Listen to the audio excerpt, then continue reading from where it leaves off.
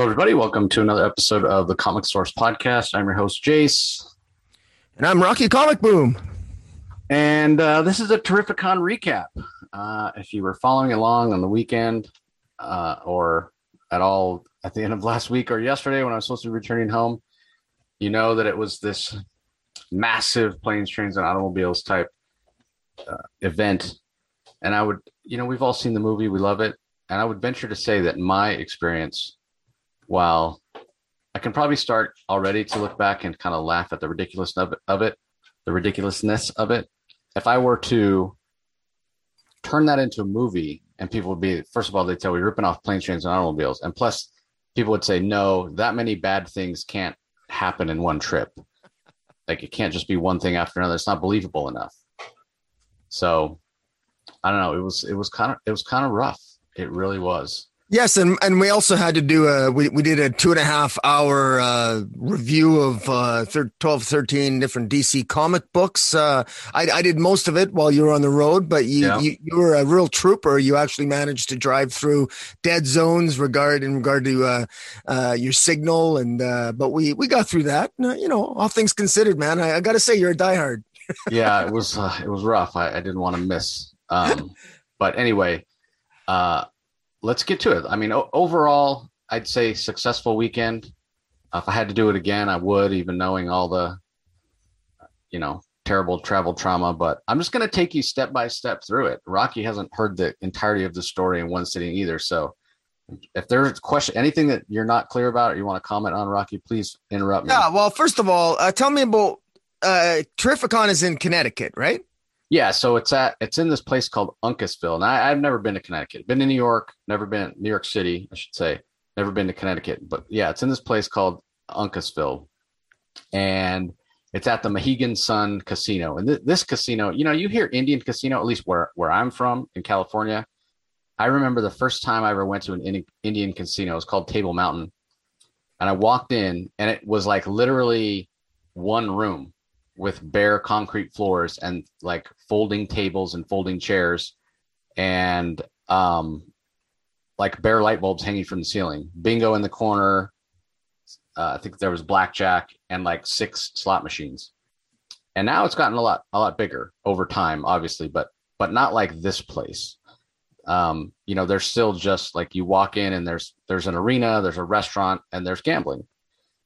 And then out here in Phoenix, they're a little bit bigger. There's a couple of them here, and same thing. There's usually an arena. There's gambling. There's multiple restaurants usually, and the ones here oftentimes have a hotel attached to them. One of them's even like a resort that has a spa. So they're bigger here, right?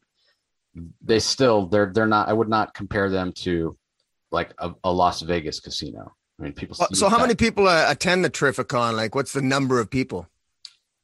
I don't honestly know. It's a smaller convention. If I had to guess, I'd say it's probably somewhere around 30,000 people normally. Obviously, they sold fewer tickets this year.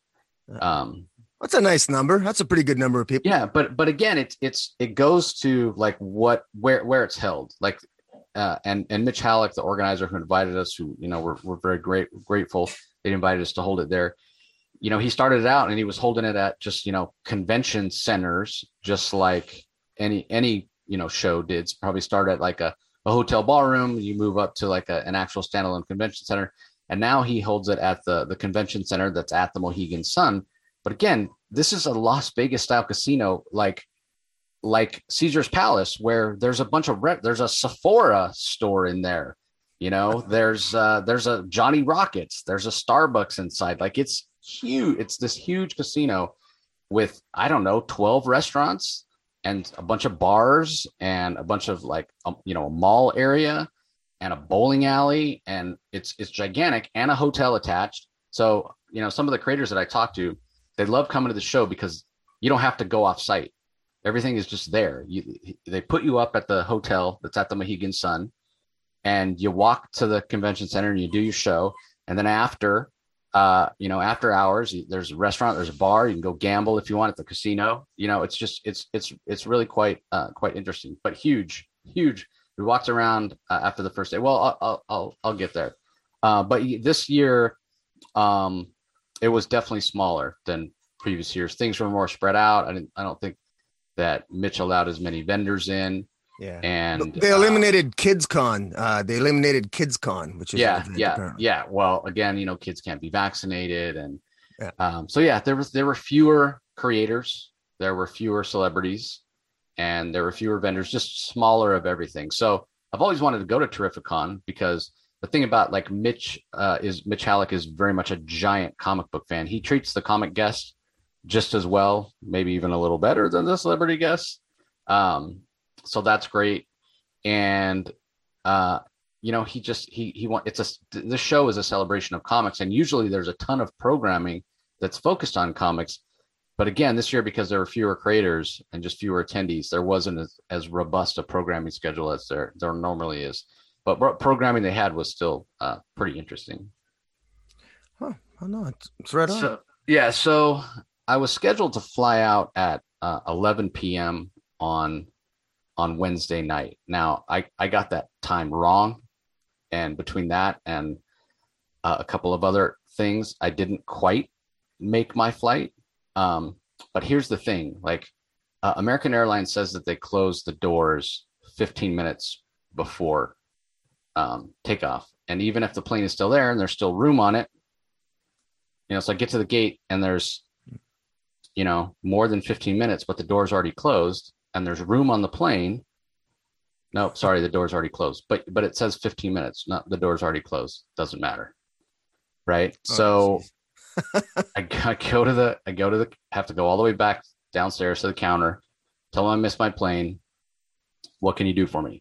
Well, there's another flight. So my flight was going from Phoenix to Philly to Hartford, which is Hartford's like the closest airport to the Mohegan Sun in Connecticut.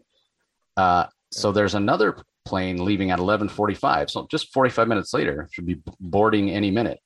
That goes from Phoenix to Charlotte to Hartford. But first of all, American Airlines won't put you on another airline's plane to try to get you where you need to go. Because, a lot of airlines do that. They just trade, they'll take other airlines passengers and in return, they give spots up. But no, American Airlines won't do that. And they also won't swap you out if it's a different route. Because like I said, I was supposed to go from Phoenix to Philly to Hartford. And now this other plane is going Phoenix to Charlotte to Hartford. So there's an extra fee, they call it, if I want to change my route. The fee was $635 if I wanted to be on that 11:45 plane. That's more than I paid for the round trip. Like, I'm not going to do that. So what are my other options? Well, there's a 7 a.m. flight the next morning. That goes on the same route. So that was pretty much my only choice. Right. Yeah. So it's not ideal. Right. Like I'm already right off the bat, I'm losing 7-8 hours. So not the best. I was supposed to be there. I was supposed to be arriving at like 10:20 on Thursday morning. And if I take this flight, then, I won't get there until like 5:30 or something like that in the evening. So you slept at the airport then? Yeah, hanging out in the airport. That's just great, right? For 8 hours. Except it wasn't 8 hours because that 7 o'clock plane kept getting delayed and delayed and delayed and delayed and delayed. And we didn't actually board till after 8 a.m. Okay. Then we sat on the tarmac for a little while, and we didn't take off till 9. Right. So by that time, it's, we take off at 9. By the time I get to Philly, because remember, you lose 3 hours because Philly's in the Eastern time zone. So when we land at 4:45 Eastern. Well, my flight from Philly to Hartford took off at 4 o'clock. So now I've missed my connection because I certainly can't walk into the terminal and walk back in time. So good Lord, the next plane that goes, and it's raining. It's terrible weather. In fact, when I was landing in Philly, as soon as my phone got a signal, from, obviously when you're in the air, you don't get a cell signal. So when I landed, the first thing my phone did was give me a tornado watch alert. I'm like, they get tornadoes in Philadelphia? Well, apparently they do. So you can, the weather was not was not good, and the airport was crowded. And where I did eat my first official Philly cheesesteak, and that was pretty good because I hadn't eaten anything since like I don't know 8 o'clock the night before, So I was pretty hungry. So anyway, I go to my gate to try to check in because that's my only choice. And the lady's like, okay, well, first of all, there's nobody there, so but I was the first one there. There was nobody in the waiting area, and then finally she showed up. By that time, other people. But anyway, regardless, I got on the list of standby. But there were other people that had gotten on the list before me, I guess, and I didn't know this about American, but I should have tried to get on the waiting list, like on the app or online or something. So I was 10th on the list.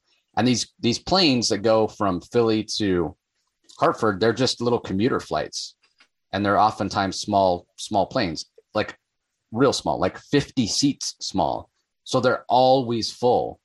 And normally they have one like every hour or so, but because of the labor shortage and the weather, they didn't have that many. They had one at 4 p.m., which was the one I was supposed to be on and had a seat booked on. There was one at 7, and then there was one at 11:45. So I'm 10th on the list, and I'm like, I'm not getting this plane. No way. Like, not if it's a 50-seater and there's 10 people. And I wasn't actually, I keep saying 10th. I wasn't actually 10th to start. I was like 4th. But other people, I don't know why. Maybe they have like platinum status on American Airlines or whatever. I don't know. But all I know is that there were people that were being added that were ahead of me, and there were people that were being added that were being below me. So I kept being pushed down. But at least I wasn't I kept thinking, at least I'm not the people behind me. But I kind of knew I wasn't going to make that plane, not with 50 seats, right? Right. My only hope was like, okay, maybe 20 of those seats are being taken up by another plane that's going to be delayed, like not to wish that on somebody, but if that had happened, what had happened to me early in the day happened to a bunch of other people. Maybe, I'm holding out slim hope. But in the meantime, I'm sitting there in the gate area and I'm like looking at Amtrak. I'm looking at Greyhound. I'm looking at car rental, and car rental seemed to be my best bet. But, it was like a 3.5 hour drive in an area that I don't know. And it's pouring rain. So I was kind of iffy on that, but there was no option for Amtrak. Next one was leaving from like Union Station in Philadelphia, like the next morning at like 7. The Greyhound, there was one leaving at, I think 10:15 or 10:45 that night, but it wasn't arriving until like, I want to say 9 or 9:30 the next day. I'm like, that's a long ride. That's an over 12-hour bus ride. But Jeez. I'm like, well, they must be stopping at every Greyhound bus station in New York City. Talk about the butterfly effect. I mean, you miss one flight and it throws everything into a wrench. Like, wow. Yeah. And, I'll mention, kind of about that a little later with what happened on the way home. So anyway, we're waiting there, and the plane is actually late, right? So even this 7 o'clock flight, keeps getting pushed back further and further and further and further. And it doesn't even land to start boarding until like 10 to 8. So it lands, the people get off. A couple of them immediately get right back into the line because they're on go back onto their same plane to continue on to Hartford. But some other people, they missed their other connecting flight. They were supposed to be on that 4 o'clock flight too. So this plane came in from Cincinnati, but it was massively late, like over 3.5 hours late. So there's some people trying to get on the standby list, and there's like 12 people on the standby list already. I'm like, you're not getting on the plane. You have no better chance than I do. So anyway, they start loading the plane and they start calling names. There are actually some seats. So they call the first, I think 3, they call the first 3 names of people that are on the standby. They all get a boarding pass. Then they call the 4th name and nobody comes up. So they go ahead and call the 5th name. And that lady immediately pops up and she goes, and they start to give her the boarding pass. And here comes number 4. Here comes the guy that was 4th that they called. So apparently he was just further away. It took him a little while to get to the gate. So they take the boarding pass away from number 5 lady and they give it to number 4 dude. And then number 5 lady's like, okay, well, keep going, give me my boarding pass. And the gate agent's like, that was the last one. Now you have to wait for a no-show. No. She's 4th, and they have to wait for a no-show. I'm 10th. I'm not getting on this plane. There's no way they're going to have 6 no-shows, especially because the flight was delayed. The more the flight was delayed, the greater chance that anybody else on a flight coming in, even if they were delayed, they still were going to make this plane. So there was a guy who was kind of standing next to me in line, and he had just come in from that plane to Cincinnati, and he was going to try to get on the list. And then we both saw this exchange go down, and he had been talking to the people in front of us about, what were his chances of getting on. And it's like, maybe I'll just rent a car. And so when that thing kind of happened, he goes, yep, I'm going to rent a car. And he starts walking away. And I think, well, that's what I'm going to have to do too. And then I thought, well, why don't I just team up with this guy? I mean, yeah, random total stranger, but he looked like an okay dude. So I kind of, flag him down. Like, where are you going? Like, I mean, it's Hartford. We know that. But where in Connecticut? And Connecticut's a relatively small state. Can probably, drive across the whole thing in a couple of hours. And he says he's going to Guilford, I think was the name. And I said, well, I'm trying to get to New London. I don't know. I've never been to Connecticut. How close is that? He's like, it's probably like 30, 40 minutes. And I said, well, do you want to split? Do you want to split it? Because neither one of us wanted to wait around for the 11:45, which was 3 hours and 45 minutes, from the time that plane was leaving, basically 8 o'clock. Right. But you sit around and wait. The drive's 3.5 hours. So it's actually quicker, technically, or maybe around the same time.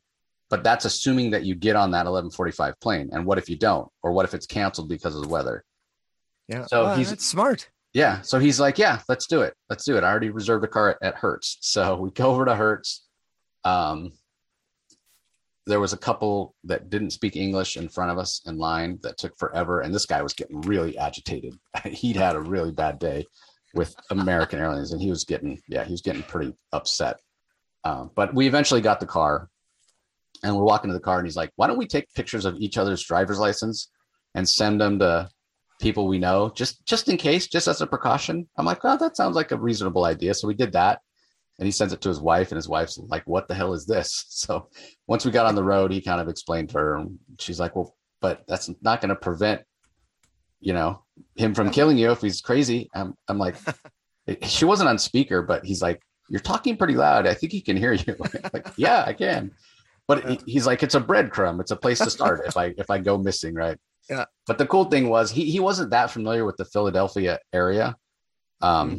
So he had, GPS on his phone, but once we got to like the Jersey Turnpike, then he knew Jersey Turnpike, driving through New York up to Connecticut. So yeah, it was okay. He pulled off his exit, and there was like a park and ride lot there. It was like 11:30. He dropped me off. He's like, do you want me to wait? I'm like, no, it's okay.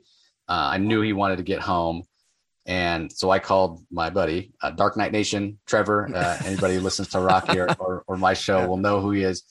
And he was late. He was supposed to be there. I called him 40 minutes before to meet me at that parking lot, but he wasn't there yet. So I had to stand out in the rain and wait like 30 minutes. But I was there.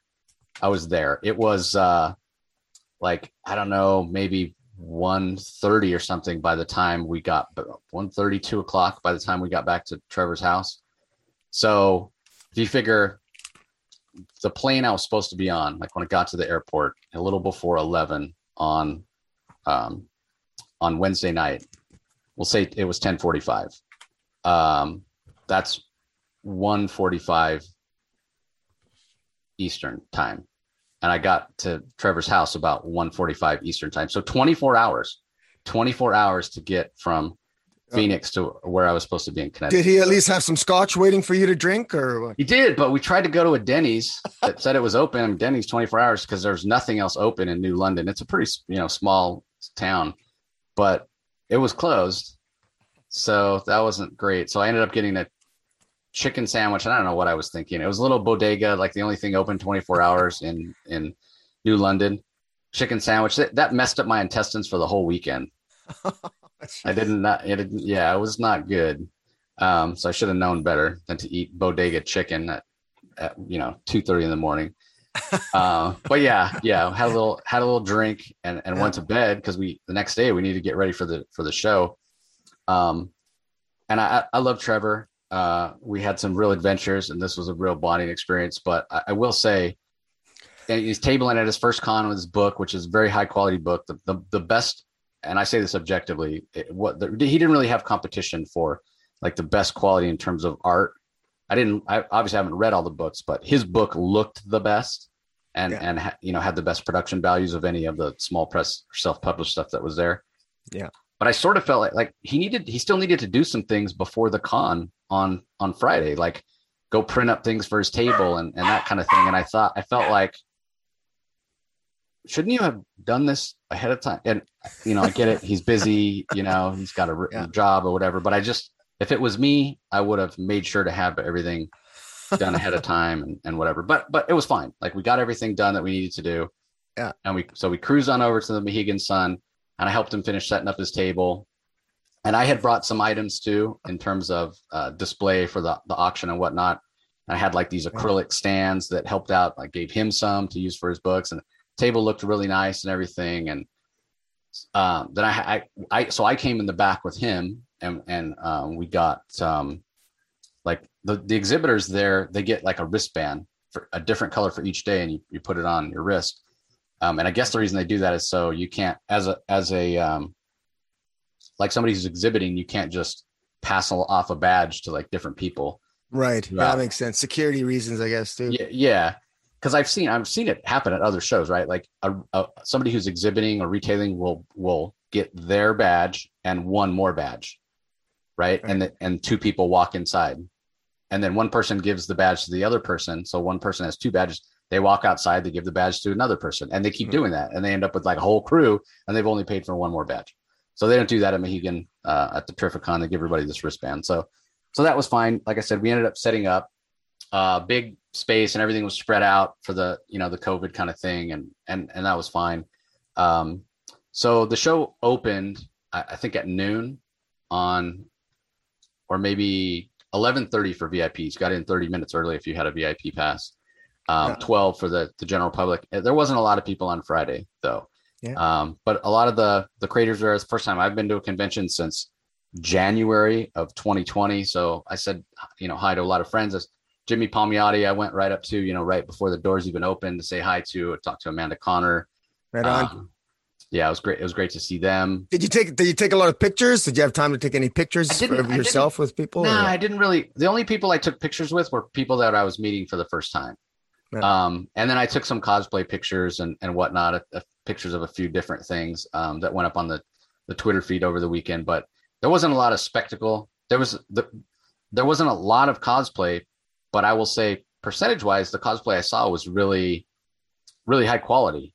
Like I didn't really see any where you went, well, that's not very. I mean, I always appreciate when people try to cosplay because I know it's not easy to make it look good, and the costumes I saw were pretty solid. So that was, and I guess it sort of makes sense when you think about it. If this is the first show those people have done since the last Terrificon, they've been working on it for 2 years. Another year. So they want to show themselves off. Yeah, exactly, exactly. So some of the other creators that were there, Lee Weeks, Frank Thierry was there. I said hi to him and talked to him.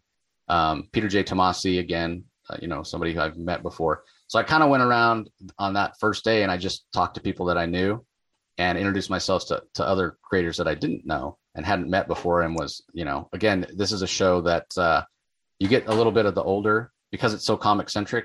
You get fans that are truly comic fans, kind of older. So Al Milgrom was there, and that was another creator who I'd never met. And Al Milgrom, he's worked on everything: Spider-Man, Hulk, Iron Man. I mean, he is a Marvel legend. So classic. I went to his table toward the end of the day on Friday, and we were kind of talking. Like it ended up being like this just group of comic fans just talking. It was cool. Like me and the guy, a couple guys behind me in line, and Al, and we were just. At one point somebody goes, well, look at the age of the people in this line. Like, he had a giant line like all weekend, which was great to see, but it typically was, fans like 30 and older. Mm-hmm. But I got him to sign a West Coast Avengers for me. Issue 1, I guess West Coast Avengers became Avengers West Coast later on. But we were just talking, and he's such a part of my youth, and I told him, I said, I had a hard time deciding what to bring. I almost brought my ROM annual one. It's like, am I going to bring a Spider-Man? Am I going to bring a Hulk? I mean, this guy's worked on every. He's like, you should have brought them all. He was charging like, I think $5 or $10 for an autograph, and I was like, I feel bad bringing a giant stack. He's like, well, I would have been fine with it. Well, I'm like, well, yeah, if you're charging $10 or whatever. But one and meeting the person and getting a picture with them is enough for me. And it was great to meet Al because he was, like I said, it was a great conversation. So that was pretty awesome. Jim Starlin was there. And Jim's been on the show a few times, so said hi to him. And I want to say that was it for creators I knew. Obviously, I just talked about Al Milgram, but I hadn't met him previously. But another creator that I spent a long time talking with was Brett Breeding. Again, huge part of my childhood on that triangle era of Superman. So I chatted to him for quite a while. He had original art there. And he was also doing commissions. And so I was going back and forth, but I only brought one sketchbook, and I had just dropped it off previously with the next artist that I'll talk about. And so I didn't think that artist was going to get it done in time. So I figured Brett had some pieces there that were already done that were really cool. And Brett is primarily an inker and a very, very talented one. Like his inks over Dan Jurgens, I mean, on Superman 75 is the comic that more people than any of the rest of his work have. And Dan Jurgens was there too, right? Dan Jurgens was there. Yeah, that's right. Dan Jurgens was there, who Dan's been on the show a bunch of times. I forgot about that. And I did go say hi to him. And we talked a little bit about Blue Beetle and Booster Gold. And apparently he's working on something big. He couldn't tell me what it was, but something big is coming from him. Who, Dan Jurgens told you that? Dan Jurgens, yeah. Dan Jurgens told me, because I asked him, I said, I know you probably can't tell me what it is, but, anything else coming down the pipe? He's like, oh, yeah, I got something big. Not sure when it'll be announced, but. Is it DC? He couldn't say. Couldn't say, but I got the impression. That it was DC. Right. But he didn't say for sure. So that because we haven't had much from Dan. We didn't have anything from Dan.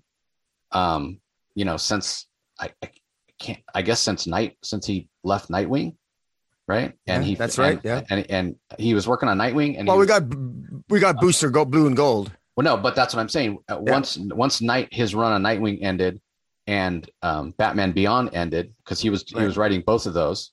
Yeah. Once those ended, right before Future State started, we didn't get anything from him in Future State, and we didn't get anything from him until Blue and Gold. And so that was the first thing I asked him. Actually, I said, for some reason I was under the impression that Blue and Gold was only 6 issues, because no, it's 8.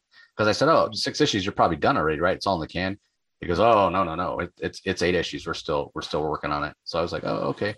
Well, I know you can't say what it is, but you got anything else coming up? And yeah, we talked a little more, and he did say he has something big. So that makes me happy to know that we get more Dan Jurgens stuff, because he's kind of at that age, getting up to that age where you start seeing less and less from that, people like Jerry Ordway. I think he's a spectacular artist still, and I don't understand why DC doesn't give him a regular book.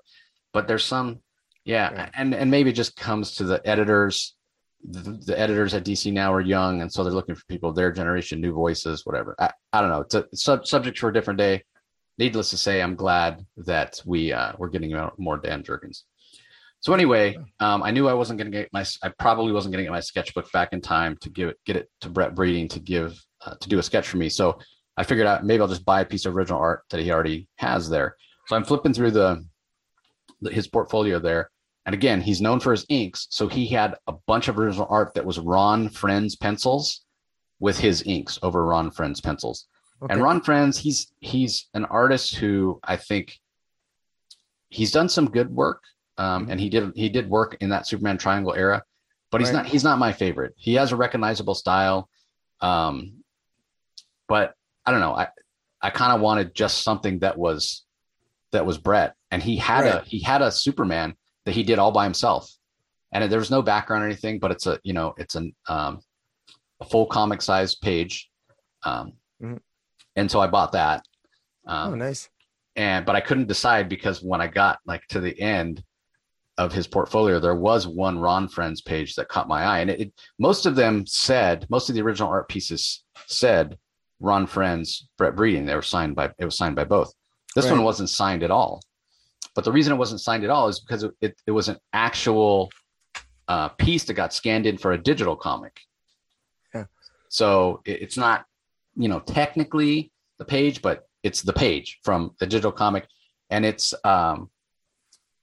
Clark, like it's zoomed in on Clark. He's sitting at his desk on the Daily Planet, and he's kind of looking up, like something just surprised him. He heard a noise or something. And there's like a bunch of other characters from the Daily Planet behind him, and they're all like looking in the same direction too. Like there's this loud bang outside or whatever. And I could tell it wasn't signed, but I asked Brett, I said, Ron Friend's pencils, right? And your inks. And he's like, yeah. So I think that one was one of them was 125 and one of them was 175. And I couldn't decide between the two. And I was like, you know what? I'm just going to get both. So I ended up getting both. So I did end up getting some Ron Friend's original art, but it's Brett Breeding. And it was the only piece he had in his entire book that was like Daily Planet, I just thought it was cool. It was different. It felt very Superman. It felt very Triangle era, even though it's from a digital comic that's more recent. And I took one again. I have hundreds of Brett Breeding books, right? We're working in comics for a long time. I took one. Of course, yes. Yeah, I took one to have signed. I just thought it was, I think it's Superman number 84. It's kind of a stained glass background, and he's, he came back in issue 82. So he's still wearing like that black Kryptonian suit with the silver Superman symbol on it. And he's like flying out sort of, or leaping out at the reader. So that's the one I took. And he actually has that one on his banner. So it's one of his favorite covers too. So it was great to meet him, took a picture with him, chatted with him for a little while. But the person that I talked to right before then, another legendary creator who I had to decide what books am I going to take. And I'm going to contradict myself a little bit. Because I said I only take one, I could not decide for this next creator. So I ended up taking 3 books. I took Marvel Spotlight number 1, which the Captain Marvel cover where he's flying through space. I took Fury of Firestorm number 1, that blue cover where Firestorm's standing. Oh, Pat Broderick, you talking about? Pat Broderick. I was going to name all 3 and see if you could guess it, but yeah, Pat Broderick. I'm a huge Firestorm fan back in the 80s there, and Pat Broderick, I recognize his art. Yeah. Yeah. And then the last book that I took, another number 1, they were all number 1s that I took, was Captain Atom number 1 from 1987. Oh yeah. Right on. So yeah, I'd never met him before, and he was so nice to talk to. He was so cool. And his rates were super reasonable. Like it was $150 for a full figure commission, which I feel like that's low. I mean, Pat still does pretty good work, but I didn't want a full figure. I wanted something. The only sketchbook I took with me is my Superman brushing another character's teeth. And when I told Pat about this, he had the same reaction that every creator or artist has when I talk about it. Looks at me like, "What the hell's wrong with you? Superman brushing somebody else's teeth? What? That's the weirdest thing I've ever seen." So I showed him the couple that were in there. When I showed him the second one, it was Bizarro, and he goes, "That's not what Bizarro is supposed to look like." Because he's thinking the old school, right? Bizarro, and this was more the new Bizarro, whose face isn't quite, it doesn't have those angles.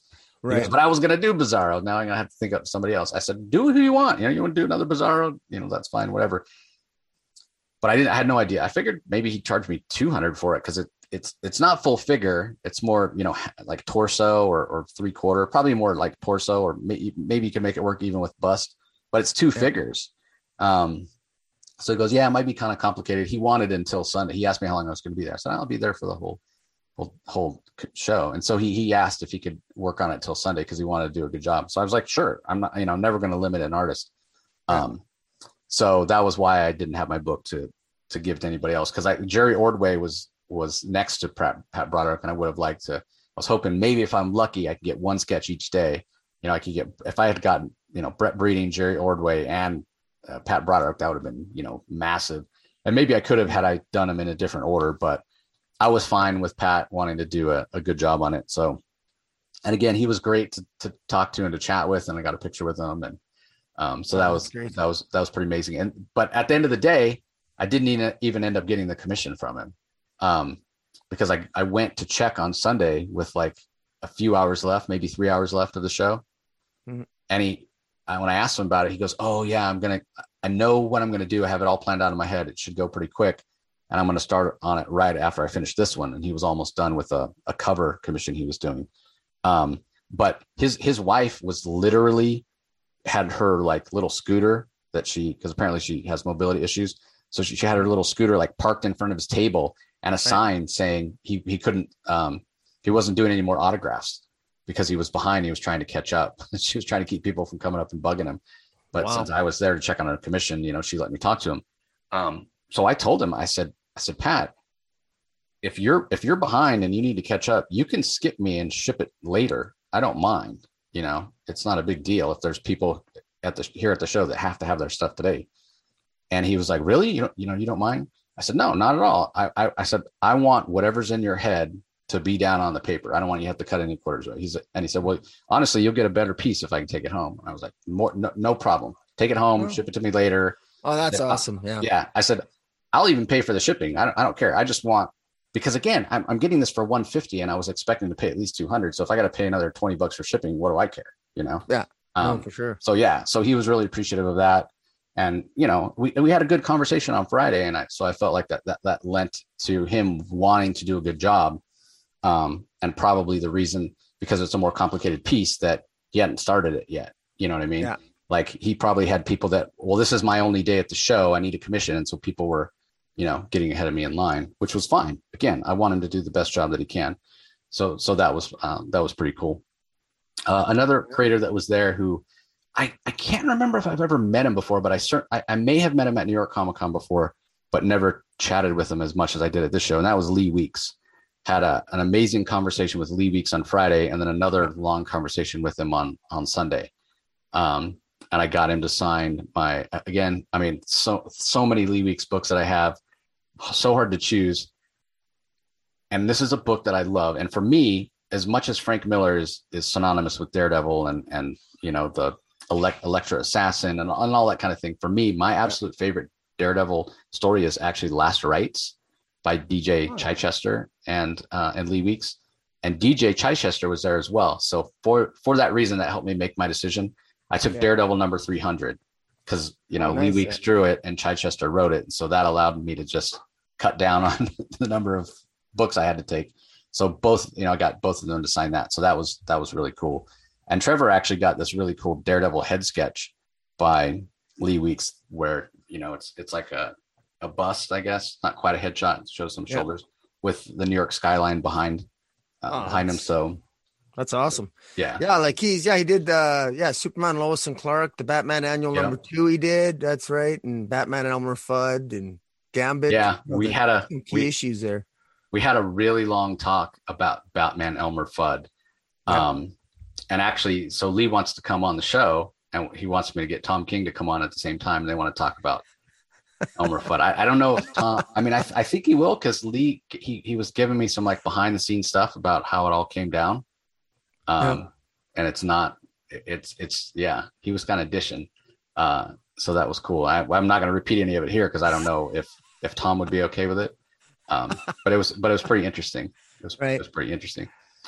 Donnie Cates was probably another big name that was there. And I've talked to Donnie a few times before, and his wife, Megan Hutchinson, was there.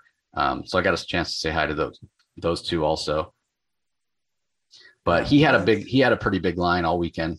Well, I'm sure he did. Yeah. Somebody else who was there, if anybody remembers our big giant best of 2020 awards, I gave my upcoming talent to a cover artist named Shannon Mayer. And he was there. And so I got a chance to meet him for the first time and invited him on the show. So I have some contact information on how to get a hold of him. And he was really excited about coming on and chatting. So that was cool. I didn't have any Shannon Mayer covers, despite me saying best art. I went looking and I couldn't find. I was like, I know I have some X-Men covers by him, but I could not find them. So I figured, rightly so, that they would have some covers at the booth. He was at the Comic Mint booth. He didn't have his own table. But he had his own table. He had a couple tables actually, but it was affiliated with Comic Mint. And they had some of his covers there. So I bought a couple of those and had him sign them. So that was pretty cool. Michael Golden was also there. Ron Garney was there. And I'd never met Ron before. So I had a chance to chat with him. And a lot of times, when I first started out, I used to do the interviews at the shows, but now I just prefer to do them because you get more time and a better interview when people are more relaxed. So, but a lot of these creators, I mentioned, hey, if you want to ever come on the show, and a lot of them are very receptive. Like, oh yeah, reach out and we'll get it set up. So I need to do that. I need to at least touch base with these people, just to remind them, hey, because you forget, you talk to so many people, you forget. So that was good. Merritt Michaels was there, and he's a buddy. He lives here in Phoenix.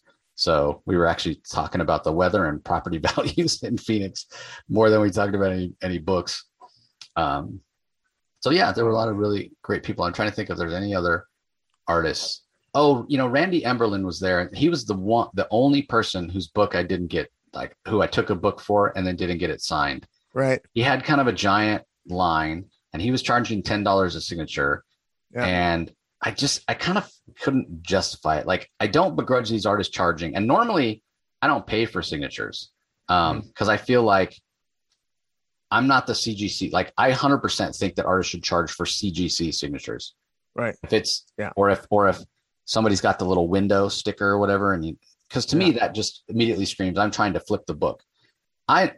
Whenever I get a book signed, I ask it to be personalized. I'm not looking to resell the books. So I like what Lee Weeks does. If you ask for it to be personalized, he doesn't charge you. But if you want it not personalized or CGC, he charges more. So I think that's great. So, but anyway, the Randy, I was like, man, I just can't. He had a big line. I'm like, I'm not going to wait in line. All weekend he had a line. And this is the guy that worked with Mark Bagley on Amazing Spider-Man forever. So ultimately, I eventually asked, I think I'm going to skip getting his autograph. So, well, there's a who's who there. I mean, Bill Tucci, Barbara Friedlander, Sean Crystal, Tony Cordos, Steve Montano. I didn't see Tony Cordos, so I don't know if he backed out or not. I don't remember seeing him. But yeah. But even Justin Gray, Peter Tomasi, did you see him? Yeah. I talked to Peter, and we talked a little bit about Skype or Snipe and Slug that he's working on with Brad, and he thinks it's Brad.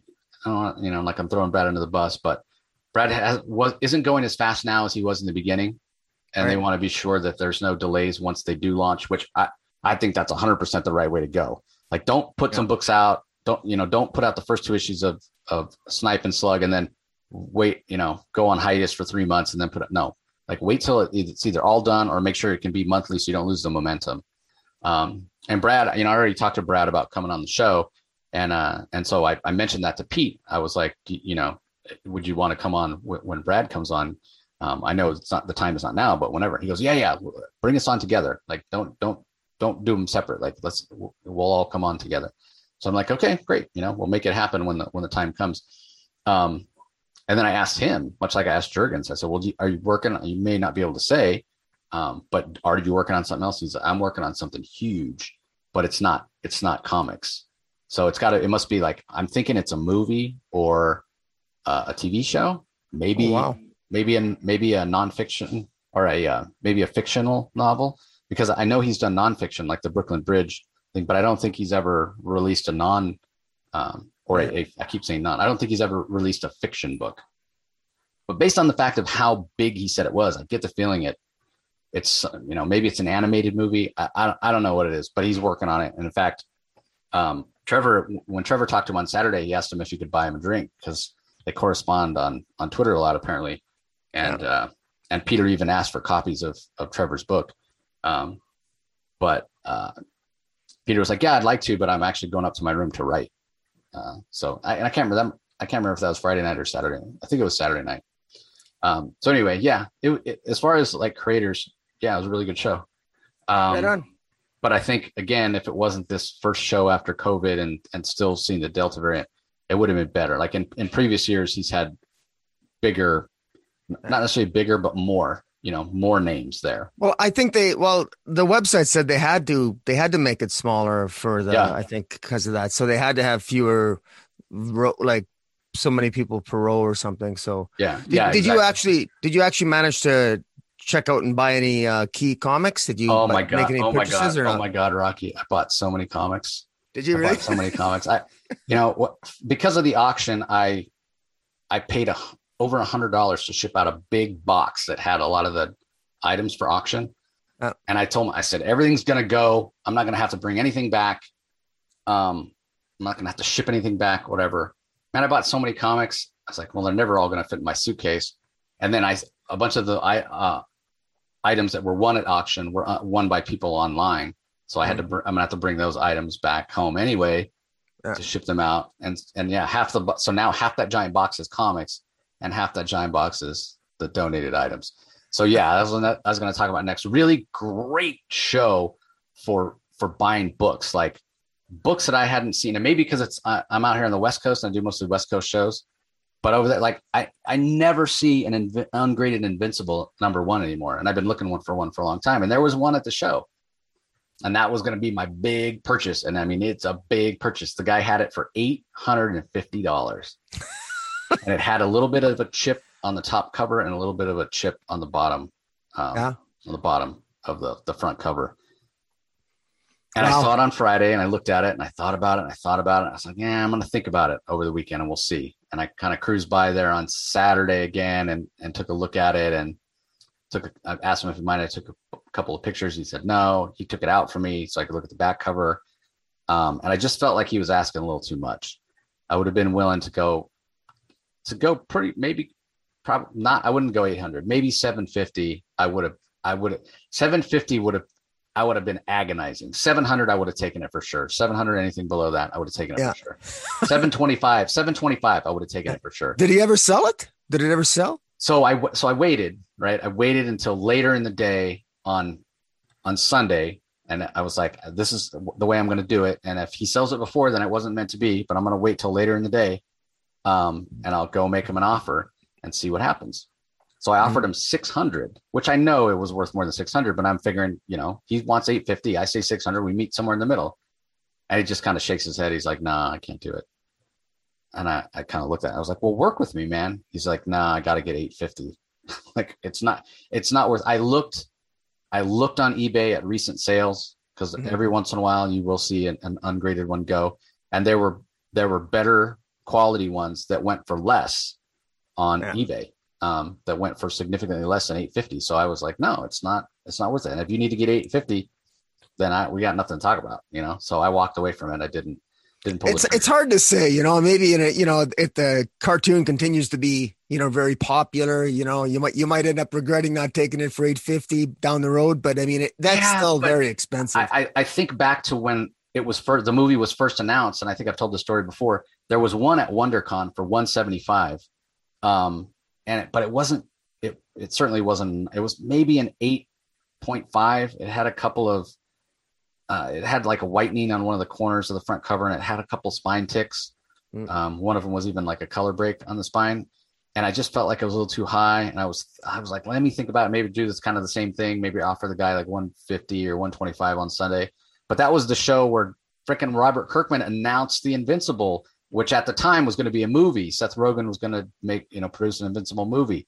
And the next day when I went back, that was Saturday morning that at WonderCon that Kirkman made that announcement. When I went back to the guy's booth later that afternoon, Saturday, he marked it up to 300, which now, in retrospect, I should have bought it for 300. But, I was like, no, I've been looking, I had wanted one for so long and it's my own fault that I didn't pursue it sooner. And then, of course once it became a property, speculators get involved and now 300 sounds like, of course, a steal, but I don't even know if I still would have wanted that one at 300 because it wasn't, I would want one in a better shape. It wasn't, that one was kind of rough, but you just don't see ungraded ones. So yeah, it didn't at 850. I don't feel like there's any meat on the bone. If I need to sell it, then I'm stuck. I got to get 850, and is it really worth 850 when there's better ones selling for less? I needed more wiggle room. So I didn't buy that. But what I did do was I've been working on my Captain America run, and then there's still some Spider-Man issues that I'm missing. So that's basically what I worked on. And unfortunately, again, because of goddamn speculators, because again, I don't go for graded books. I want just my runs. And with Captain America, I don't know if I've ever said this on the show before. I bought Captain America off the rack from like issue 280 all the way up until the first series ended. But my older brother, that was the only comic book he read. I would buy them, read it, and give it to him. Give it to him. So he's got the run. And I don't even know if he took care of it or what's happened to it. He lives in Missouri. Who knows? He moves like every 6 months. So they're probably all beat to hell. But I had all of them. I had, and now with the Falcon Winter Soldier movie and John Walker or whatever, now there's all those. Before Falcon and Winter Soldier, you could have bought that entire run for probably like $100, from like 300 to 350, let's say 360, where a lot of those keys are easily. And now, first appearance of John Walker, I've seen it for as high as 80. The one where Cap quits is like 25, whatever. So, I needed, those were the books that I was still missing to fill out the run. But that's what I did. I hunted those down, and some of them, $3 I ended up finding a 50-cent bin where I got a big stack. I probably got like 14 books, and they're 50 cents for a reason, right? I mean, they're reader copies, Yeah. And I'll probably swap them out later on for better grade stuff. But they're not expensive issues. They're probably $2 or $3 in the price guide. But the problem is when I find them on eBay, it's hard to find a run that doesn't have like a big key in it that boosts up the price. And then I'm also paying for shipping. So it makes the average, I'm paying over $5 for a book that's just not worth $5, when you break it down. That's why I was like, I got to pick these books up at shows. And yeah, I kept telling myself, okay, I'm done. I'm going to stop buying stuff. And I kept just, this guy's got a big stack of the Amazing Spider-Man stuff that I needed is more like recent in the last few years, like above 700, above 750. And again, it's just, most places are selling them for cover price, which is basically like $4.99. But then I'm paying $10 in shipping. So it's not a $15 book. I'm not going to pay $15 on eBay for it. Yeah. Or even if I go through a website like My Comic Shop or something like that, it's not worth it. So just wait till I'm at a show. And so that's what I did. So yeah, I did buy a ton of those. And did I buy anything else that was big? I don't think I did, but I did get those big Captain America keys. So 333, I think it is, which is the first appearance of John Walker. And then there's the one with the red cover with the cap cowl where it's empty. That's a key. And I picked up that one. And then the one where he quits is also a key. So yeah, I got all those plus a bunch of other Captain Americas, and I got some Amazing Spider-Mans. And I feel like there's some other stuff that I picked up. But I also got the one of the Captain America books I was missing from the Ed Brubaker run, which is it's issue 14. It's the origin of the Winter Soldier, where on the cover they're kind of facing off against each other. Right. You got that one? Yeah, I picked up that one. That was probably the most expensive single book I bought. I think I paid $40 for that. Yeah. But it's like a 9.0 easily. So again, just another key I was missing. So yeah, in terms of a shopping show, it's great, and they have a lot of other vendors. And I don't usually like it when small shows do this because I feel like they go overboard with it, and they have people with like sock puppets and like doormats and just the most random stuff. Like I've seen a guy set up selling sprinkler systems at a show. It's like, what are you doing? So that stuff's usually, if it's not at least tangentially related, it kind of bugs me. But he only had 2 things that were completely unrelated, but they still cool. There was somebody, it was called Moonshine Chocolate, and it was like homemade fudge in all crazy different colors and different flavors. And they had a pretty big line most of the weekend. So that was kind of cool. Then there was another guy that was selling hot sauce. You could buy he had like 8 different kinds of hot sauce, and you could buy like a 4-pack, a 6-pack, or an individual. And he would give you a sample if you wanted.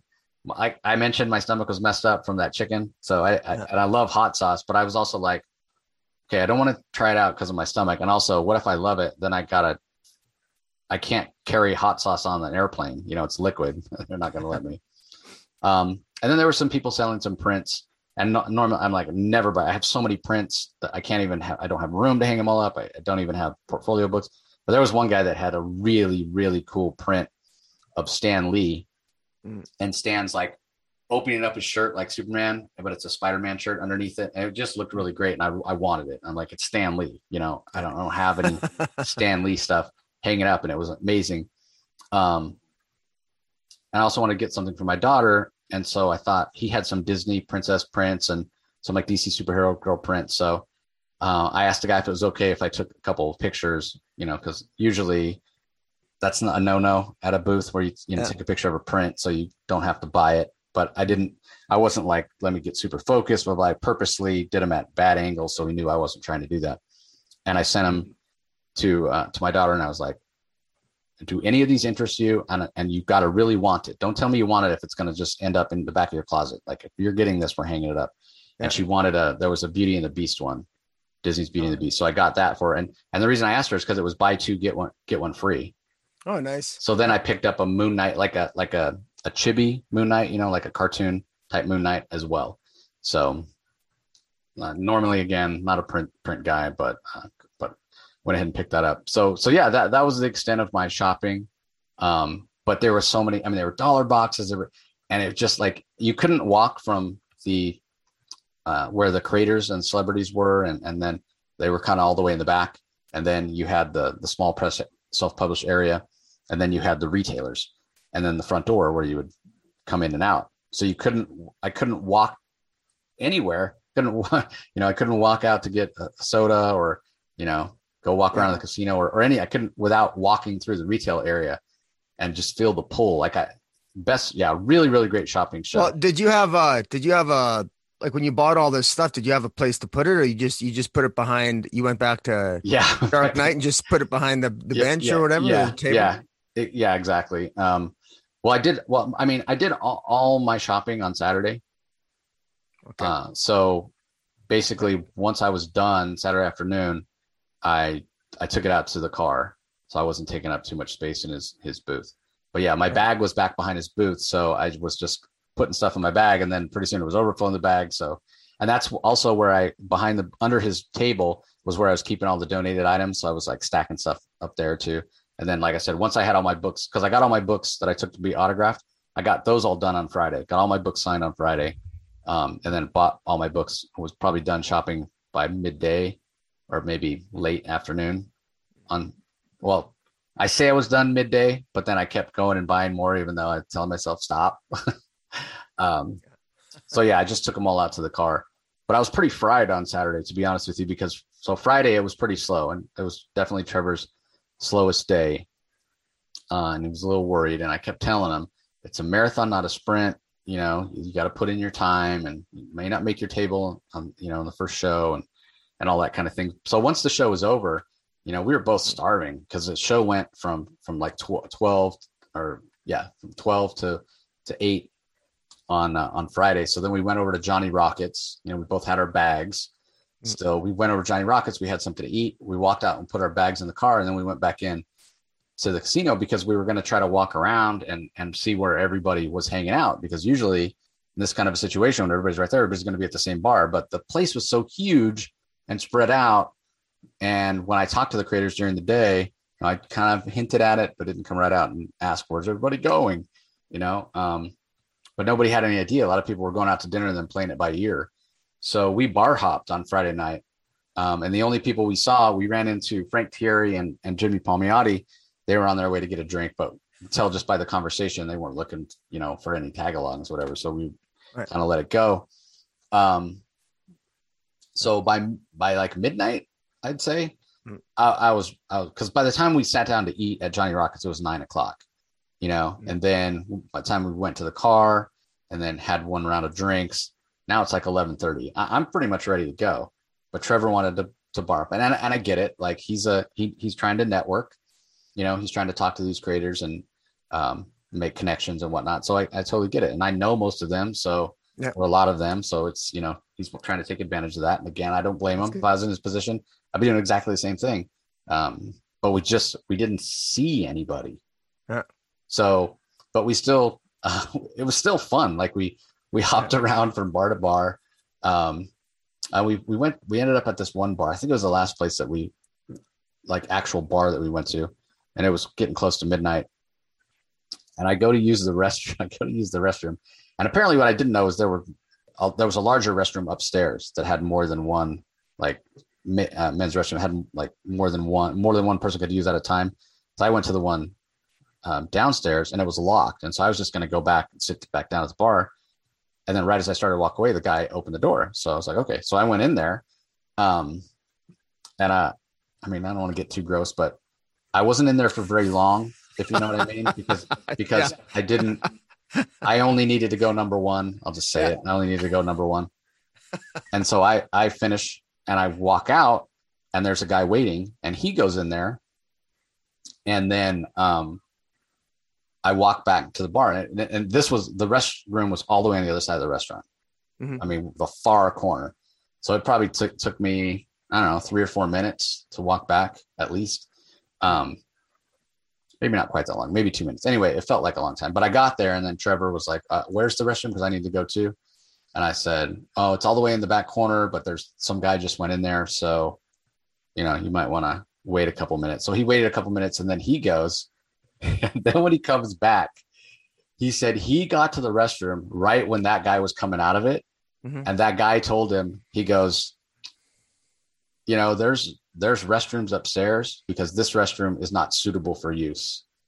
That's what he told Trevor. And I was cracking up because I was like, so what was he saying? Like there was like shit on the walls or like, what was he going? It's like, what did he mean by that? But he told Trevor, he goes, yeah, you might want to go upstairs because this restroom is not suitable for use. Oh, and I forgot to mention, it was like that when I got here, though. He wouldn't take responsibility. The guy doesn't know that Trevor and I are together. Yeah. Not that it would matter or whatever, but he's basically saying it's my fault. And I'm like, Trevor, I was in there right before that guy. And it was fine. Like, so I don't know what that guy did. But that was the phrase of the weekend. Like when, Saturday, that was Friday night that happened. Saturday when I was feeling so terrible, I told Trevor, I go, I'm not suitable for use, man. Like I'm fried. So yeah, it was pretty funny.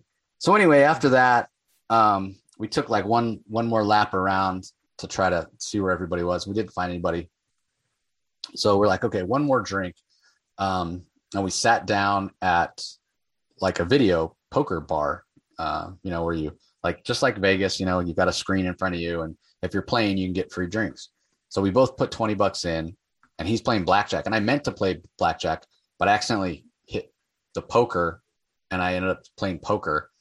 And I was down. I played like $20. Trevor played $20. I was down at one point to like $4. But then I think I was up to like $11 or something like that. And I hit a 4 of a kind. And that boosted me all the way up to $40. And I'm like, cash out. I doubled my money. That's it for me. I'm good. I'm not a big gambler. So I'm like, whatever. But yeah. Trevor lost, and Trevor likes to gamble. He lost his $20. So he's like, F this. I need to go play some real blackjack. And that's what he likes to play, is blackjack. So he went and found a blackjack table. And I'm standing there behind, kind of watching. And every time I'm watching him, he loses. But if I turn away and I watch the table next to me, he wins. So I purposely don't watch him. And the table next to him was Caribbean Stud. Now I love playing Caribbean Stud. I don't think I've ever played Caribbean Stud, but they used to have tables of it in Vegas, but they don't anymore. And basically it's 5-card stud. You get 5 cards, and you make, you place your bet, and then you get to look at your hand and decide if you want to continue. Right. So you place whatever. Say your ante is $1. And you look at your hand and you say, yeah, this is a good hand. I want to play it. You have to put a second bet that is double what your first ante is. Right. So you would put $2. Now, the way it works is if your hand beats the dealer hand, the dealer matches your ante and matches your bet. But it pays out progressively. So if you get, one pair and you beat the dealer, he matches your ante and then pays you equally on your bet. Right. Let's say you get 2 pair, that pays 2 to 1. So if you beat the dealer with 2 pair, the dealer matches your ante and then pays you out 2 to 1 on your backup bet. And then 3 of a kind pays like 5 to 1 and so on and so forth. Mm-hmm. Now the caveat is the dealer has to qualify in order to pay out on your back bet. So what that means is the dealer needs ace, king, or better. If the dealer doesn't have ace king or better, it's assumed that the dealer would, if he looked at his hand, would fold, right? But the dealer doesn't look at his hand until after or doesn't flip the cards over until after you make your decision. So you could have, and this is the only time I've ever gotten a royal flush in my life, and I used to play a lot of poker, was playing Caribbean stud. Yeah. And it pays it pays, depending on the table, 1,000 to 1, 10,000 to 1. Some Caribbean stud tables in Vegas, they'd have a progressive jackpot that would be in the hundreds of thousands. Right. And I got dealt a royal flush in hearts, and the dealer did not qualify. Dealer had jack high. And so with the royal flush, I won like $5 off a royal flush. And I would have won, I can't remember how much it was, $87,000 or something like that. If the dealer would have qualified. So anyway, I hadn't even seen a Caribbean stud table in a really long time. And there was only one guy playing. So I was kind of watching that, and that was interesting for a while. And Trevor was fluctuating up and down. And so finally I was like, you know what? I'm just going to go walk around. So, get my steps in. So I just went wandering around the casino for like, I don't know. I'm like waiting to hear from Trevor. Like, he's got to be ready to go by now. Right. And I didn't hear from him for like 2 hours, and I'm just wandering around. And eventually I sort of get lost, to be honest with you. And we're trying to find each other. I was trying to walk back to where he was, and I couldn't, I was walking around in circles. I couldn't find where he was. Then eventually I heard from him, and, then, he found me, and then he took us the same way. And I'm like, oh, here's where I made the wrong turn. Here's where. So that, that was Friday. By Saturday, I knew how to kind of get around, because what confused me was the multiple levels. I forgot that we'd gone down an escalator, basically. So anyway, we didn't leave the casino or the convention center, or what have you, on Friday until like 3:30, between 3 and 3:30 in the morning. And part of why I went walking around, because when I went walking around, it was like 1:50. I was like, I'm going to go find another place to get another drink, but just like here in Arizona or California, a lot of places, there's an alcohol curfew at 2 a.m. So they stopped serving. So by the time I found a place, they weren't serving anymore. So I just walked around and got my steps in. Was there a lot of people? How was the nightlife there? Like, was it there was a lot of people, by that time, by 2:00, it had started to kind of thin out. And I wouldn't say it was super busy. Even Trevor said on Friday night that it seemed kind of slow. And then of course, by the time that we left at like, 3:15, it was pretty empty. If you've ever been to Vegas at that time in the morning, there are the diehards, but for the most part, most of the tables are closed. It's quiet. So anyway, we go back to his house, and we stupidly don't go to bed. We're still not going to bed. We're like, what are we doing? We were just kind of rehashing the day, and we wanted to have one last drink. And this is where I made maybe one of my biggest mistakes of the weekend, outside of choosing American Airlines to travel with. You know how to play liar's dice, Rocky? Liar's dice? Yeah. It's kind of a drinking game. Obviously not, if you've never heard of it. I don't think so. No. Anyway, I taught Trevor how to play liar's dice, and that man became addicted very quickly. And all he wanted to do was play liar's dice the rest of the weekend. Anytime, hey, let's play some liar's dice. Let's play some liar's dice. So, because, normally you play liar's dice, it's like a cup of dice. You each have a cup with 5 dice in it. Obviously, we're not carrying dice cups around, but now with your phone, you can just do it virtually. So, yeah, he just wanted to play liar's dice. So we ended up playing liar's dice till like 5 a.m. We went to bed at 5 a.m. I go to bed, the sun is coming up, and I'm like, oh my God.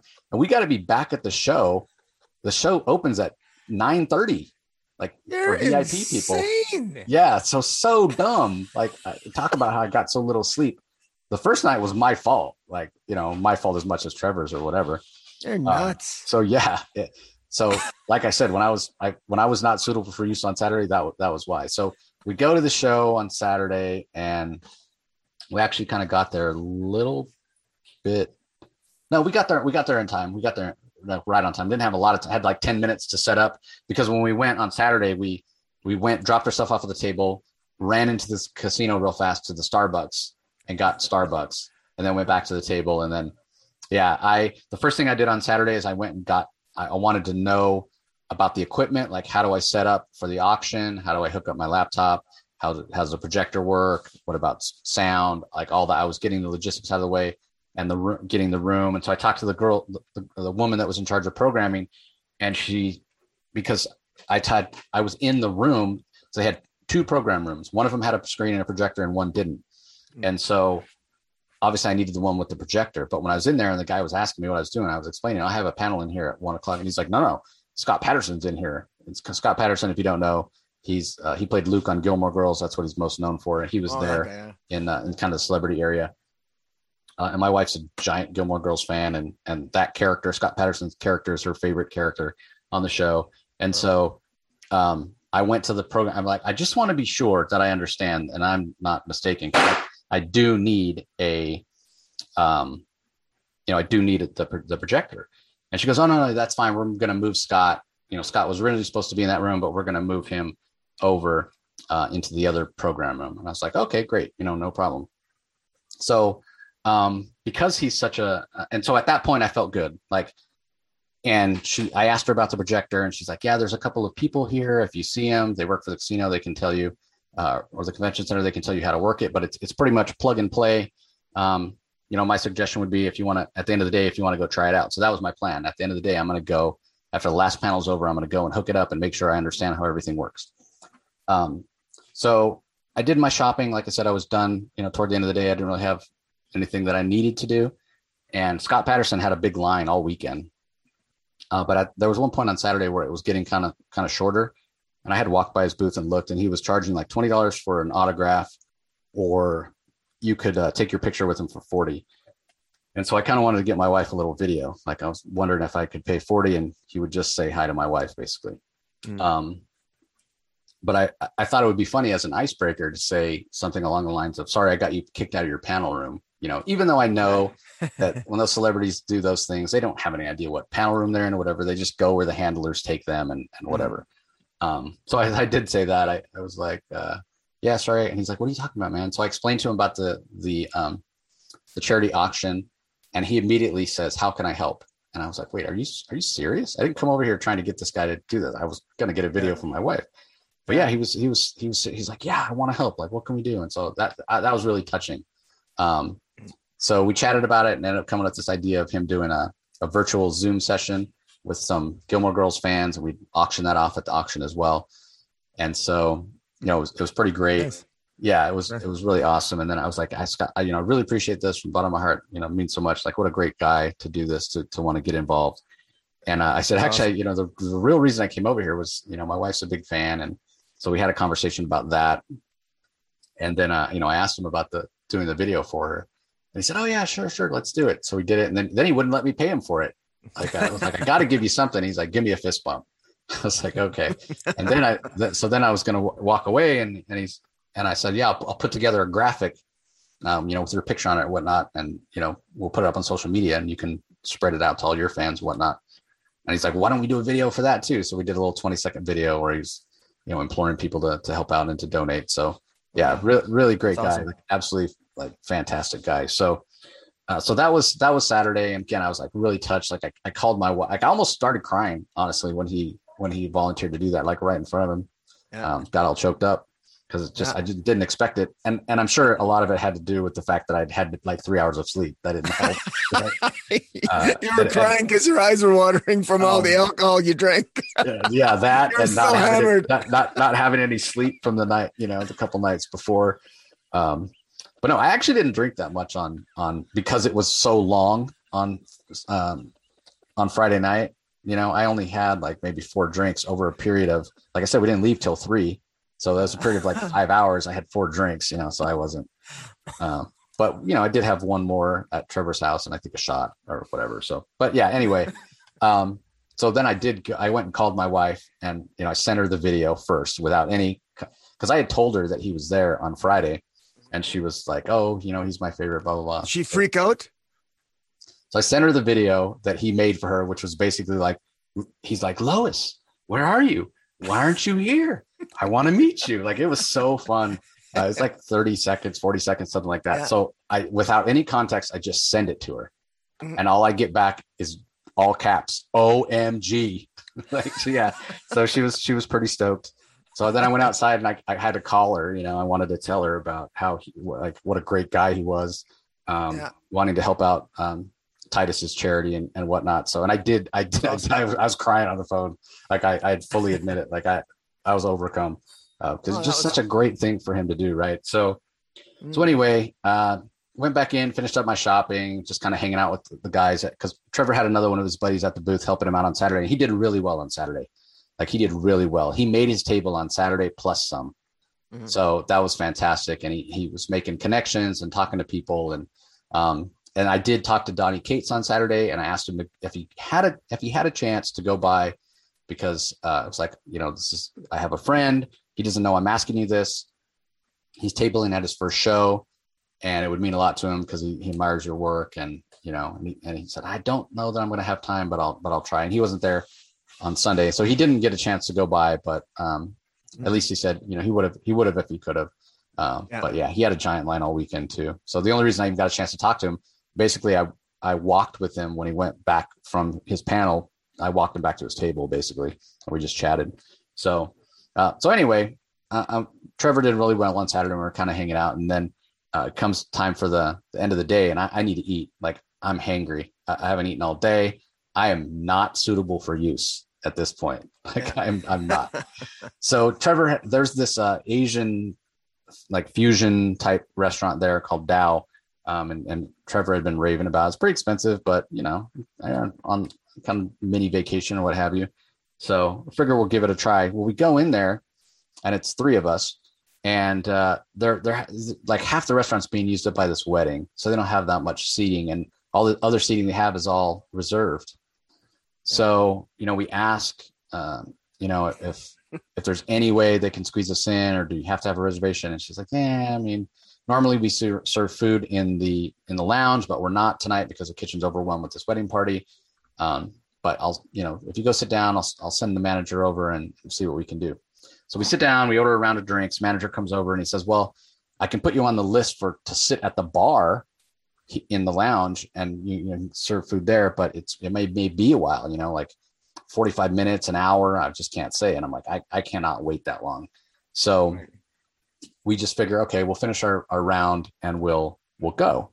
So we ask our waitress to bring over the tab, and we're waiting, and she takes the card and we're waiting for her to bring it back. And I'm sitting in the corner. We're sitting in like kind of a corner lounge area. Yeah. And I look across over Trevor's shoulder, and there I see Mr. Scott G. Patterson sitting at a table talking to Michael Rooker from The Walking Dead, or Yondu if you are a Guardians of the Galaxy fan. Oh, wow. And it's dark, and so I can tell that he can't really see me, but I recognize him, and I'm like, well, that's cool. I'm going to buy. They don't have any drinks in front of them, but I want to, if they're going to drink, like, are they waiting for a table? Are they going to get a drink? Like, I'm going to buy him around because he's such a great guy. Mm-hmm. So our waitress comes back over, our cocktail waitress, and I ask him, I say, do those guys order any drinks? Because I want to get their round. And she goes, yeah, actually, they're right here. And on her tray, she had our bill, and she had 2 shots of tequila. Yeah. And so right at that time, when I'm talking to her, the manager comes up, because again, we were about to leave, and he goes, actually, 3 spots just open up at the bar if you guys want to eat. So we're like, yeah, great. And so the cocktail waitress heard that. She goes, I'll bring that tab over to you at the bar. It's like, okay, great. So she takes the shots over and she gives them to the 2 guys, Scott and Michael. And I see her talking, and they kind of look over at me. And so I get up and I walk over, and I'm like, hey, Scott, again, thank you so much for volunteering to help out. It's the least I could do. And he goes, wait, who are you? Again, it was really dark in there. And I said, I talked to you earlier today at your table. I'm running the charity auction. He's like, oh my God. I didn't recognize you. And I had to change my shirt. So yeah. Anyway, he jumps up when he realizes who it is and gives me this big bear hug. It was unexpected, but it was kind of cool. And so, Michael stood up too, and he goes, oh, this is the guy you were telling me about, charity auction. And so, got to shake his hand, and then Tyson, Trevor's friend, and Trevor walked over, and we all kind of said hi, and I was like, okay, we got to go, cool, guys. Like, let's leave these guys alone and let them enjoy their evening. We don't want to bug them. So we went and sat, because if Tyson and Trevor hadn't been with me, I kind of feel like Scott might have invited me to join them, but even at that point, I don't know that I would have. because I would have felt like I was intruding, like this is their time to relax and whatever. But it was just cool. Like I did not expect that bear hug or whatever. So anyway, we went and sat at the bar and we had another drink or two and had dinner, and it was amazing. It was really, really good food. But while we're sitting there, I'm texting my wife and I'm like, okay, now you're going to be mad at me. Cause I just got this bear hug from Scott Patterson. So I explained to her, yeah, we ran into Scott, kind of texted her the story. And then I told her, I said, yeah. And then he jumped up and gave me a big hug, and without missing a beat, she immediately texts back, don't shower before you come home. She wanted like the secondary, Scott molecules come off of me and go to her. So that's funny. Yeah. So after that, we'd gone to Dallas straight from the convention floor because we tried to get there as soon as possible. We still had our bags with us and everything. So we walked our bags to the car, and then we went inside and we're like, okay, let's see if tonight we can find where people are hanging out. And so we did a quick round. We didn't see anybody.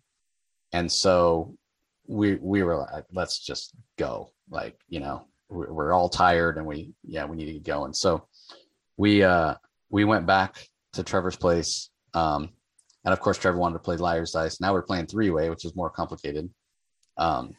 So again, went to bed late. It was 3 a.m, I think. And then headed back for the last day.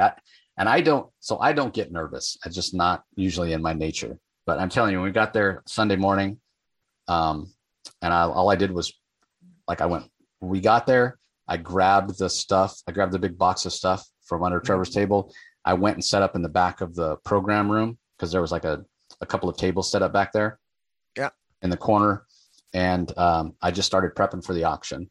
Like I wanted to have approximate values for the items. And, I think I forgot to mention, I did go at the end of the day before the convention was over and hooked up my laptop and made sure everything worked for the projector and knew how everything was going to hook up.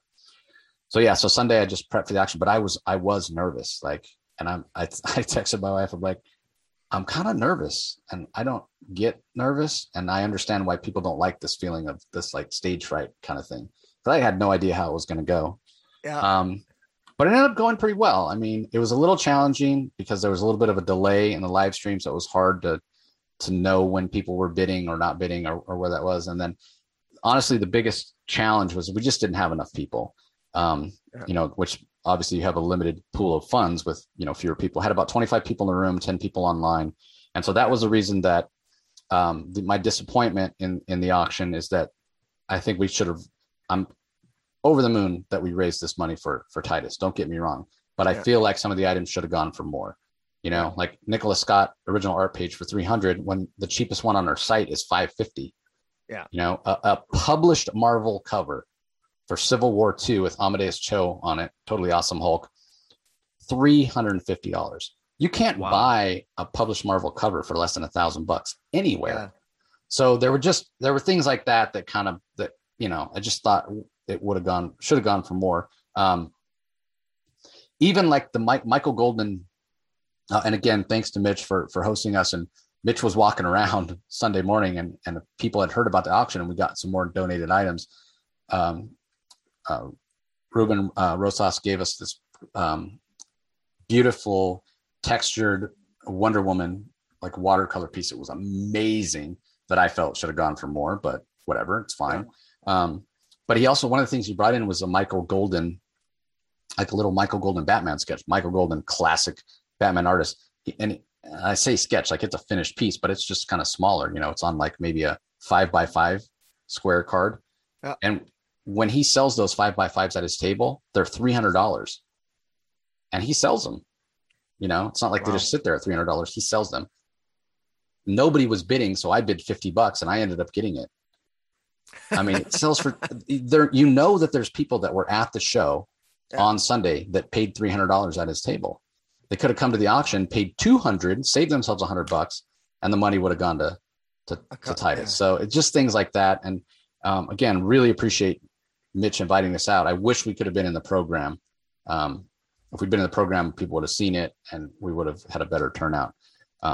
But that Michael Golden sketch is definitely not worth $300 now because I had him personalize it to me. So as soon as he did that, I thought, man, I probably shouldn't have done that. What if I ever do a charity auction again Like I can't ever donate things that are signed to me, but I just like to have things like, cause it just, when I go and I think, so I went and thanked him and I thanked Koi Fam. Koi Fam was the one that, it was his Marvel Civil War II cover.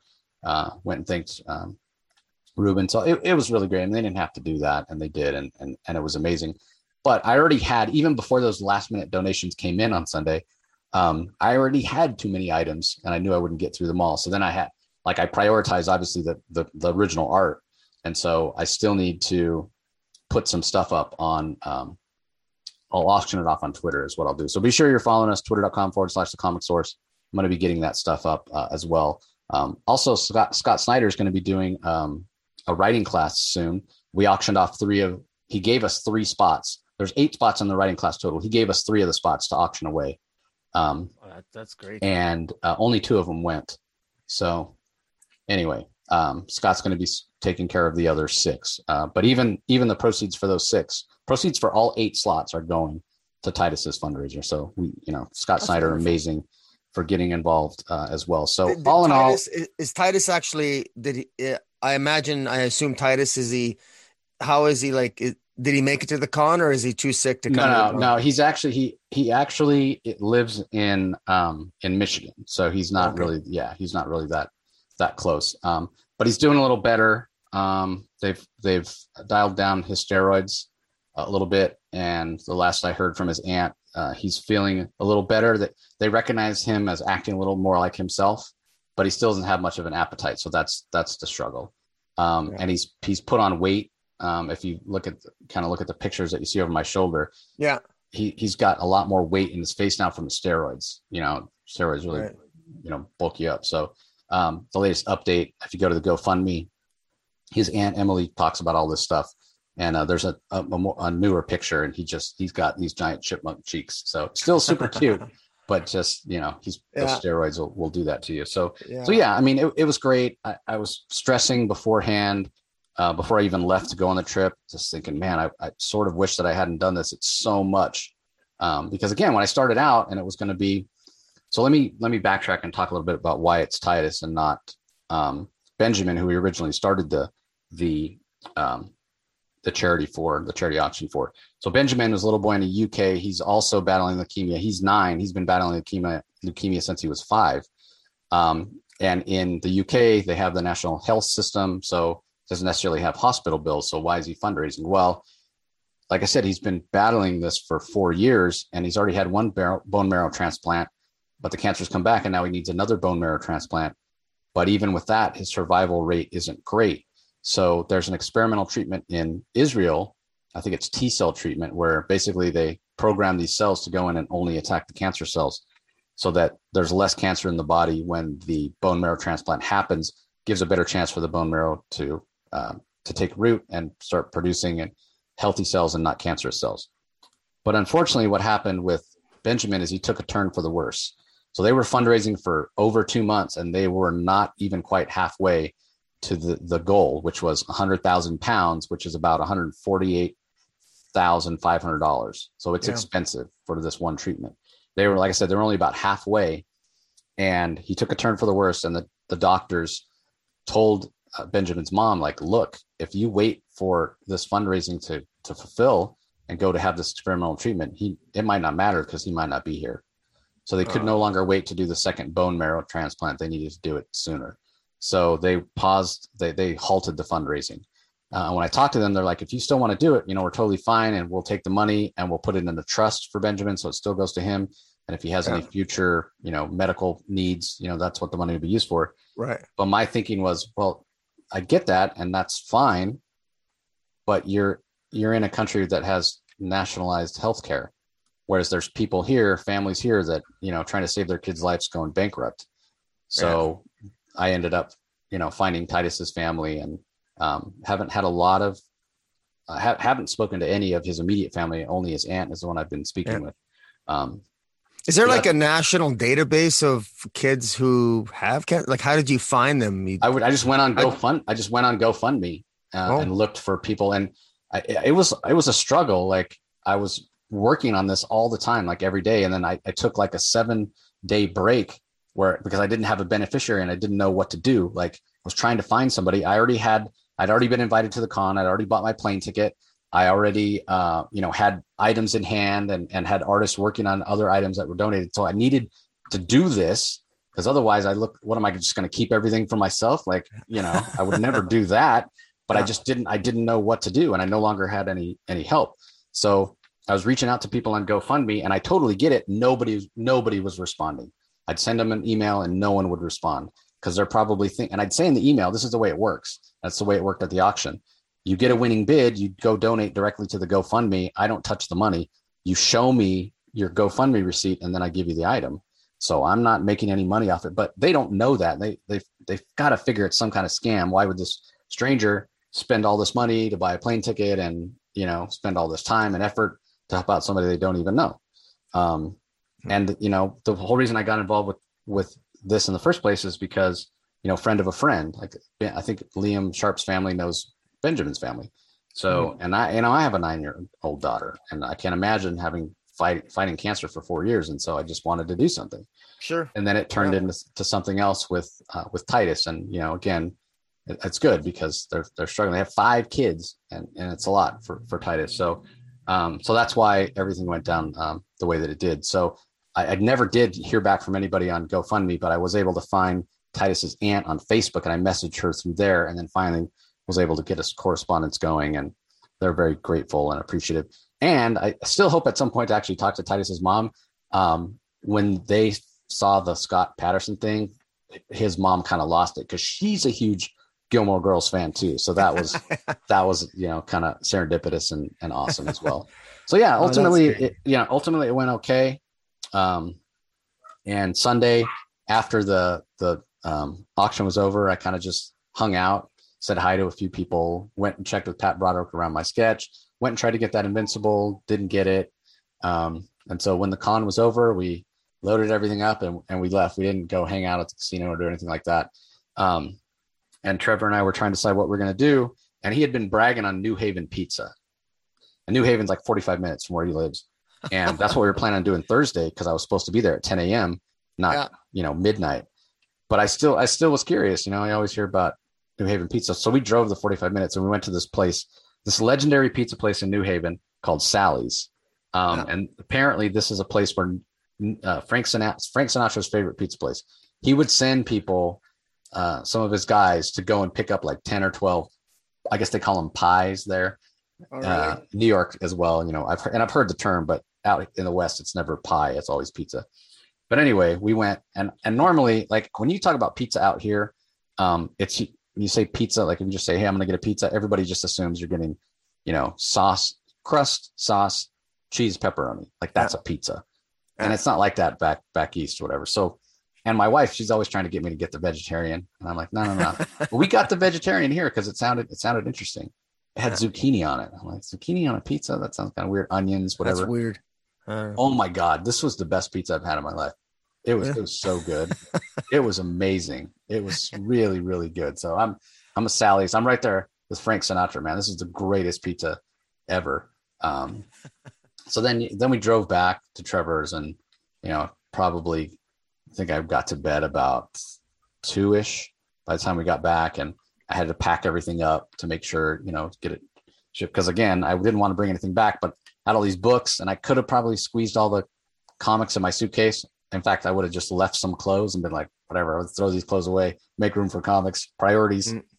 But since I had to ship back stuff anyway that needed to be shipped out to auction winners, I just packed up that same box or whatever. So by the time we got to bed, it was late. And then we had to leave at like 4 a.m.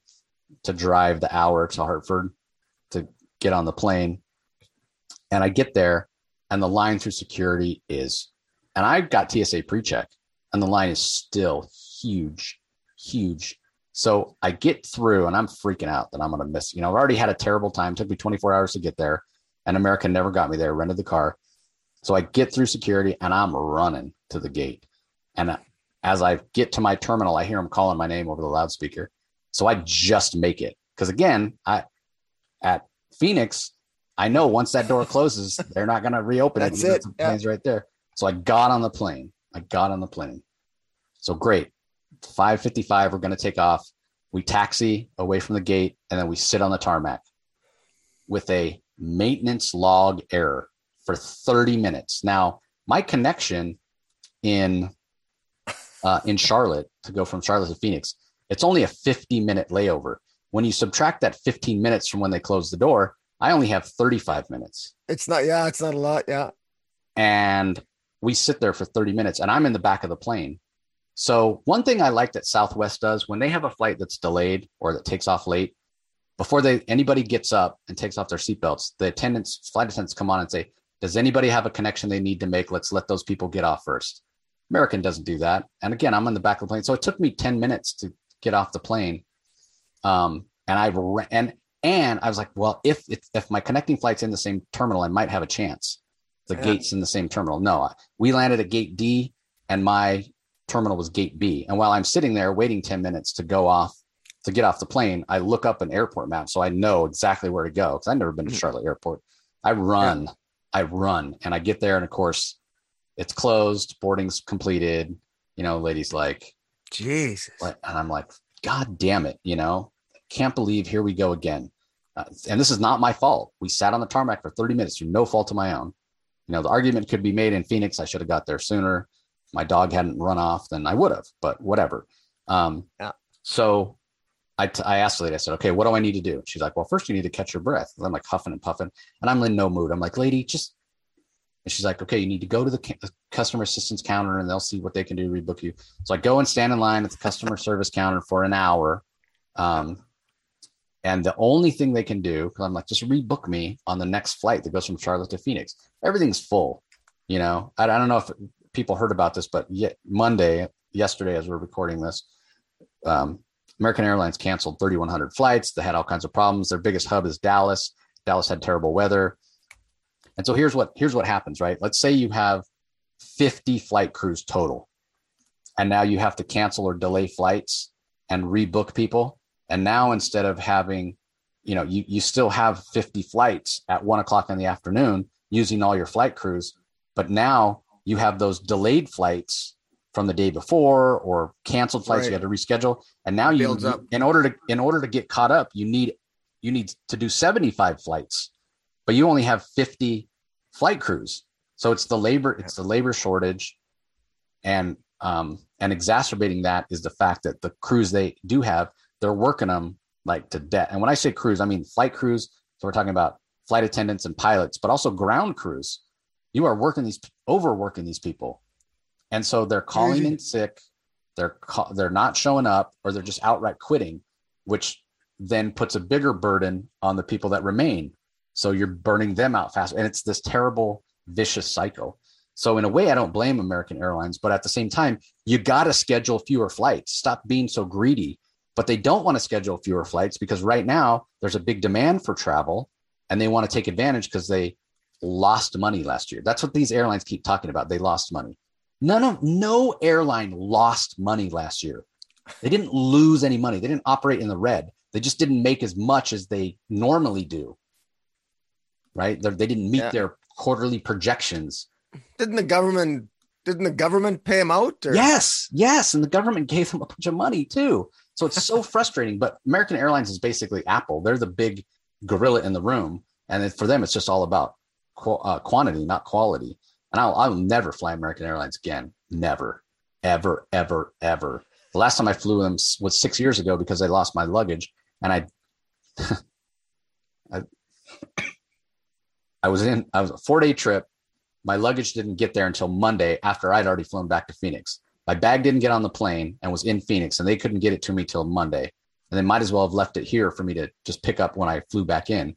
So I had to have it picked up by my sister-in-law, and she had to ship it back to me. So I was like, never again. But this time it was the only airline that it worked out best for the schedule. I thought, I'll take a chance. How bad could it be? Well, little did I know. Wow. So anyway, I wait in this line at the Charlotte airport, and the only thing the lady can do, and she was pretty excited about doing it. And I was like, why are you so excited about this? This is not that great. Knowing what I know now, it was pretty great if it would have worked. So instead of me flying from Charlotte to Phoenix, she flew me from Charlotte all the way to LA. And then I was going to have a 2-hour layover. And then I was going to backtrack and go LA to Phoenix. Mm-hmm. So at least something. So then I get on the plane. And so now instead of I should have been back to Phoenix at 10:20 a.m. on Monday. I'm not going to get to Phoenix until 4 p.m. So I need to work. Like I haven't done any day job stuff in like 3 days.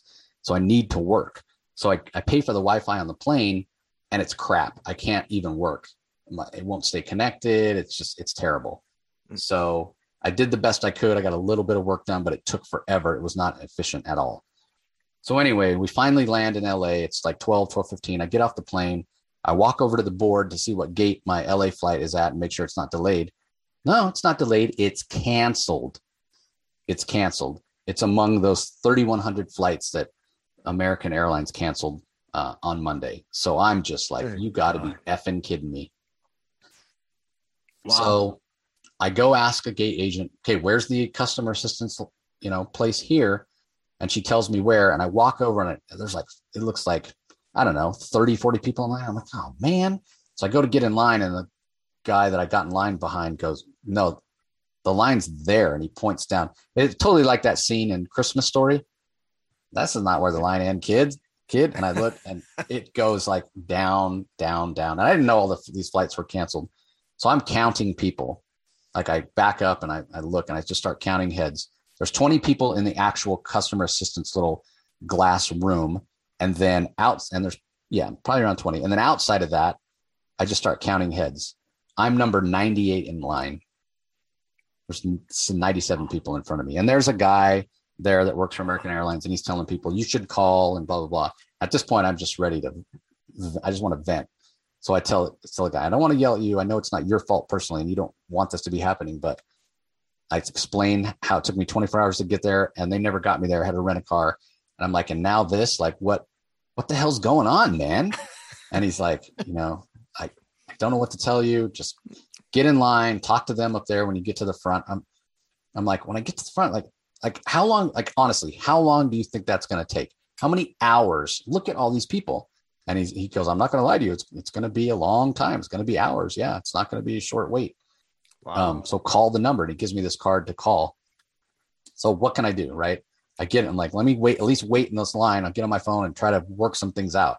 Let's see what I can do. So I call the number and it says something like, oh, we recognize by your phone number that this is Mr. Milam. You have one reservation.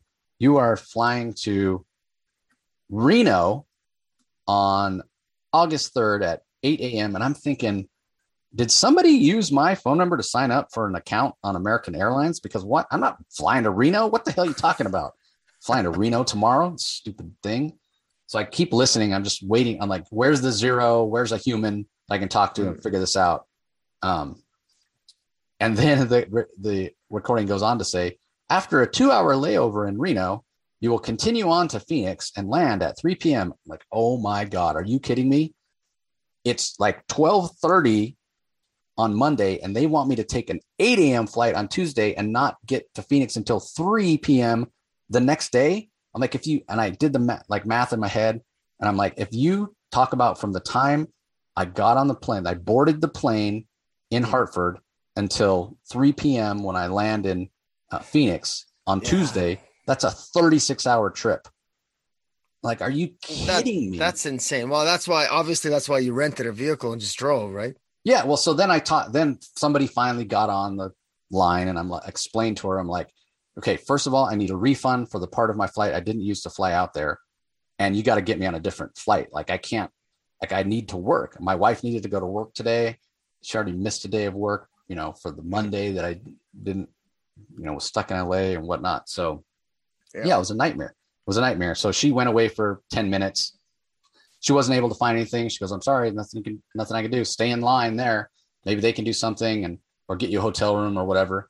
So meanwhile, about 10 minutes after I got off the phone, that same guy that told me to call, he comes and says to all the majority of the people that were in that line were on a flight that got canceled to Dallas.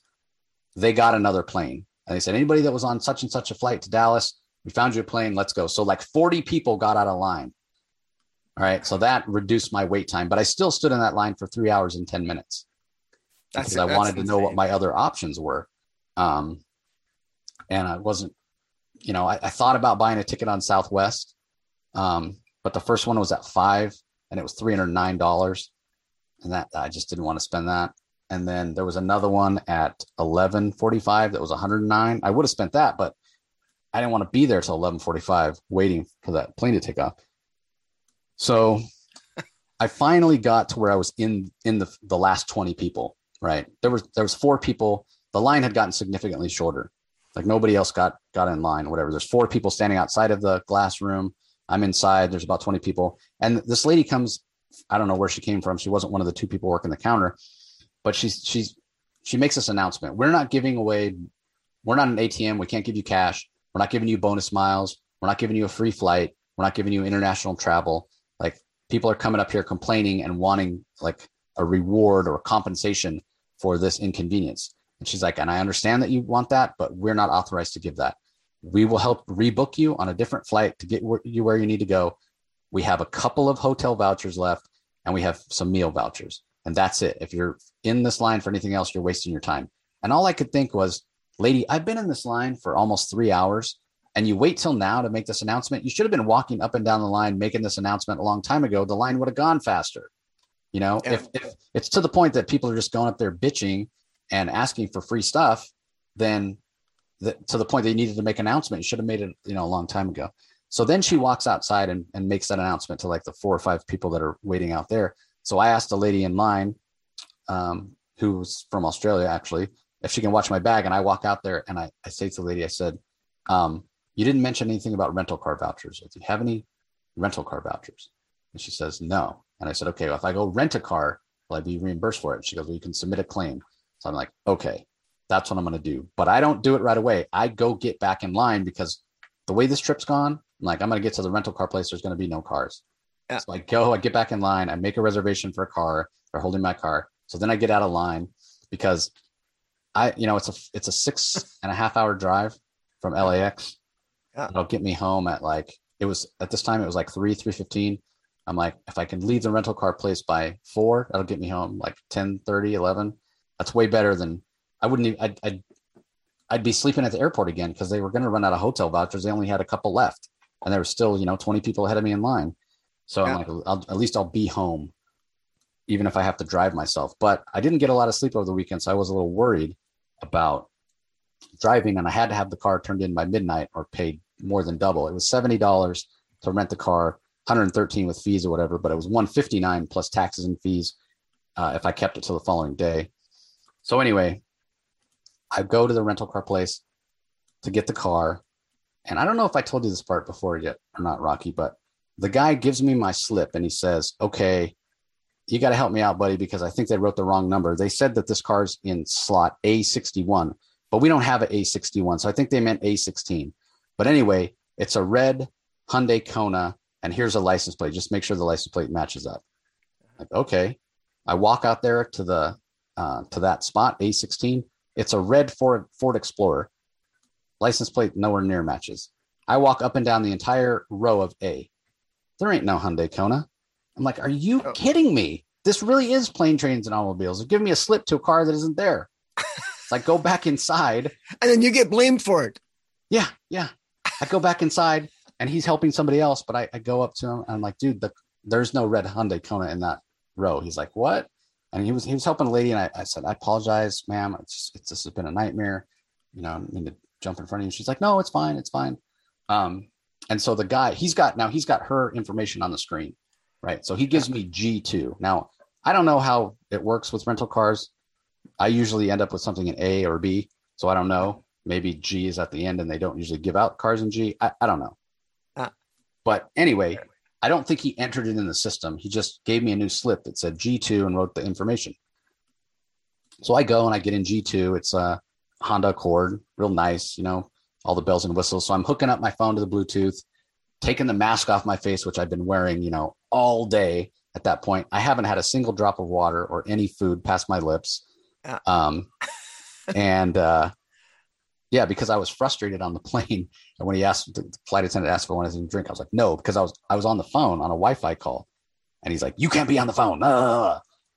And I couldn't do any Zoom meetings, even though I had several Zoom meetings scheduled on Monday because their Wi-Fi blocks Zoom. probably because it sucks so bad.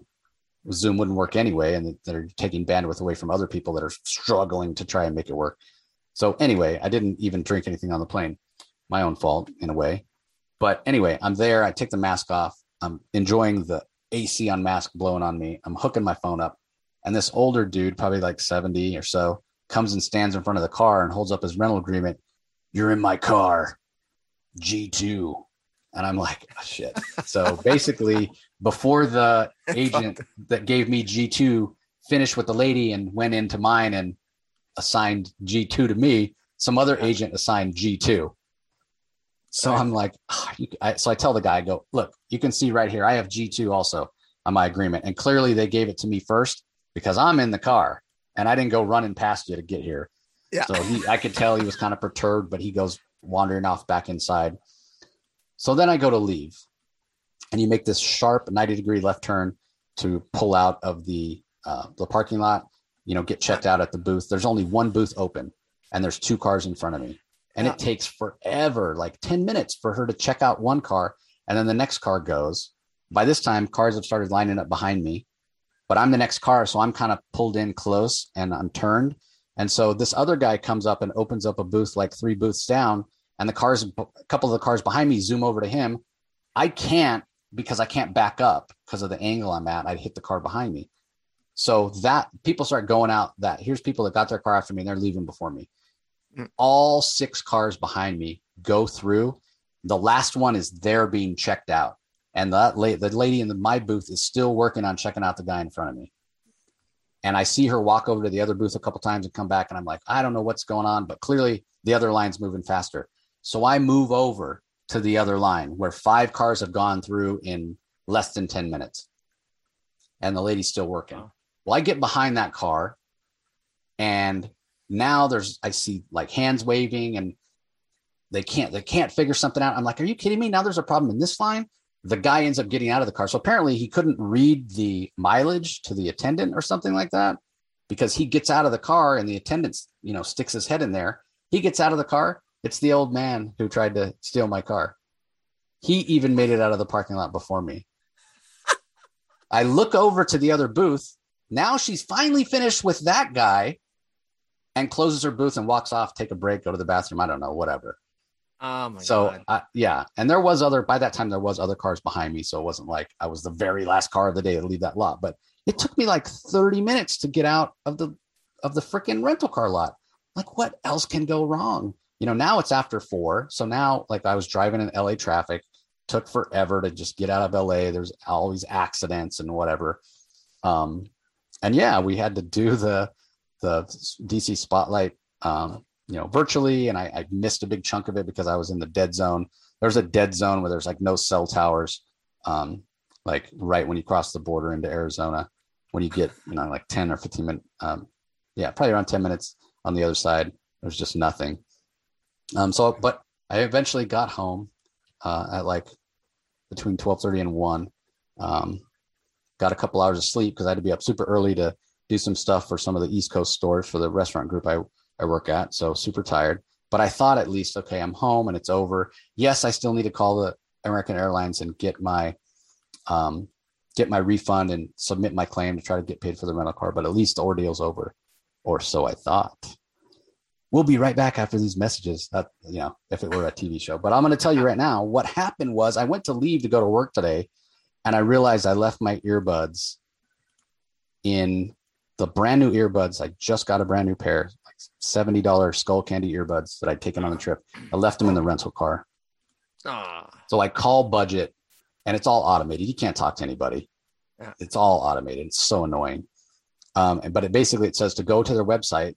It's budget.com/lost and found and submit a claim. And in order to submit the claim for a lost and found item, you have to have the number of the car, like the vehicle number that they assign to it. So I go to my rental agreement. Guess what vehicle number I have? It's for the red Hyundai Kona. And he never gave me the number for the new car. And I try every option. I have a problem with my bill. I am lost and found. Tried to do the lost and found. If you want information about lost and found, but you have to put in your claim number. And And I tried putting in random numbers. I tried putting in no number. I tried putting in 0 over and over. I tried just hitting pound and nothing worked. This number's invalid. This number's invalid. And after like 6 tries, it hangs up on you. I tried everything to get a human on the phone and I could not. So what I did was I drove instead of going to work, I drove to the airport to the budget counter. And I was worried about like, it wouldn't be, well, the first thing I did was I went to the return lot to see if the car was still there, and it wasn't. But then by the time I finally got up to the counter, I explained to the woman, she's very helpful. And she's like, oh, and I totally understand. But she was able to pull up my agreement, and it had been updated with the correct number. So I got the number. I was able to create my claim. And as I suspected, no, we didn't get any earbuds turned in. So there's some attendant that cleans cars for budget here in Phoenix that got himself a practically brand new set of earbuds. So just throw another log on the fire of this dumpster fire that was this trip in terms of travel. Yeah, I'm so glad in hearing that story. I mean, I wish I was there to enjoy your guys' company, but God, flying from Canada, it might have been even more of a gong show for me. Who knows? So, well, I mean, a lot of it was just due to, when I went today, I went to look for something online, something with American. And when I typed American into Google, you know how on the Google search, you get a bunch of news results that pop up first at the top. There's all kinds of news articles talking about 3,100 flights canceled for American yesterday due to bad weather. And just like, this is specifically American Airlines, because when I turned my rental car in, the guy at the rental counter said, I was talking about, he's like, oh, where are you headed? Are you heading back home? And I'm like, I am home. He's like, what? Why are you turning a rental car at your own? Why would you rent a car in your own, hometown? So I explained to him, I gave him the Coles Notes version of the trip. And he goes, yeah, for the last 3 weeks, I've heard nothing but nightmare stories about people traveling, but 80 to 90% of those stories are American stories. They're American Airlines stories. So you may not have had any trouble at all. And we man, it would have been great to have you there for sure. Yeah, well, hopefully in the next little bit, I'm trying to hit the Calgary Comic-Con in September to at least get my feet wet. Yeah. It's 3 hours away, and I got family. I can just drive there. It's no flights, no nothing. So it should be fun. And I got a buddy there that he wants to party with me. I took him to his first Comic-Con in Calgary that was 2 years ago. And we actually hit the there's actually the nightlife in Calgary is pretty damn good. Comic-Con, it was surprising. Everyone, it was a big Cowboys, it was Cowboys bar, and it had an Avengers theme, and everyone a lot of the women were dancing, dressed up like Black Widow and Iron Man, and just female versions of all the Avengers. It was actually quite good, but it's a good time. Good times. I will say, I mean, this was a great show. It's a show I've always wanted to go to, so that was part of the reason I accepted Mitch's invitation. Plus, I thought that we'd get more money, we'd raise more money, and we did, right? Because even though we didn't have a huge turnout in the room, it was 25 people, whereas I only had 10 people online. Yeah. So yeah, we definitely did better. I mean, I probably would have just gone to a longer extended format if I hadn't done it at the con. But yeah, it was great to be back at a con. And I heard that sentiment from a lot of creators, like, it's just kind of good to be back. Because it's been a long time for a lot of people. So yeah, it was good. It was a good show. I definitely enjoyed it. Did not enjoy the travel debacle. Yeah. When I was going through it, it felt like the end of the world. And having lived through it, like even now recounting the story, I'm already in my head, and I just have a tendency to do this. I try to be a positive person. Like, well, recounting it really doesn't sound that bad. It's not that bad. It's first world problems. But no, I can't. I got to hold on to the fact that this was a nightmare. Yeah. This was not okay. Well, yeah, well, I like to think that's rare, though. I mean, it sounds like you had really bad luck. Yeah. Well, the other thing that I'll quickly mention is while I was standing in that 3.5 hour line, or 3 hour and 10 minute line at LAX, I did reach out to a local TV station, and they were somebody that I taught. They're like consumer advocates, they do that sort of reporting, consumer reporting. And I reached out to the guy, and I don't think the same guy's there anymore. I don't know. I don't watch local news. I don't watch any news really. But I told them about losing the bag, and they wanted to do a story on it. So I talked to him on the phone, and then he's like, I got to talk to my producer. I'll get back to you in a few days. He got back to me a week later. In the meantime, American had compensated us for the clothes that we had to buy while we're in St. Louis because we didn't have our suitcase. And so when the guy called to schedule the interview, I never got back to him because I was like, you know what? I'm just going to let it go. Again, first world problems. It's over. Why prolong it? Let's just let sleeping dogs lie. And so I let it go. This one, I don't think I'm going to be so quick to let it go. And I'll tell you why. I explained when I reached out to their group, I'm like, okay, this would be a great story because first of all, the angle of how crazy travel is right now and how airlines are getting their butts kicked with this labor shortage and how it's a self-perpetuating thing. Number two, in the story, you have a little 2-year-old boy who's battling leukemia. So you have the human factor. You have the celebrity factor with Scott Patterson getting involved, right? It's a good story. It's got it all. It's a great story, right? Yeah. And I'm thinking if this local news station decides to do a story on this and it goes up on, TV, I'll be like, yeah, hey, can we put Titus's GoFundMe information on that? And, it airs to whatever millions of people here in Arizona. And even if only a handful of them donate, it could be an extra $1,000, $2,000, $5,000 for Titus.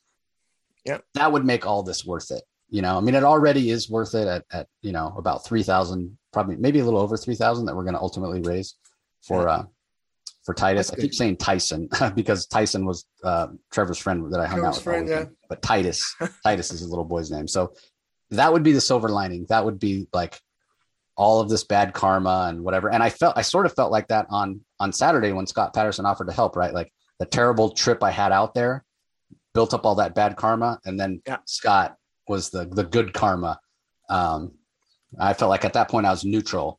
I was even on the karma. Now I feel like I've built up bad karma again. So let's get a silver lining. Let's get more money for Titus. So anyway, that's the story of Terrificon 2021. It's certainly the craziest travel story I've ever heard. I'm sure that other people have plenty. Maybe it'd be a new segment, a new podcast type of episode we do on the Comic Source. Come on the Comic Source and tell your absolutely most insane travel story.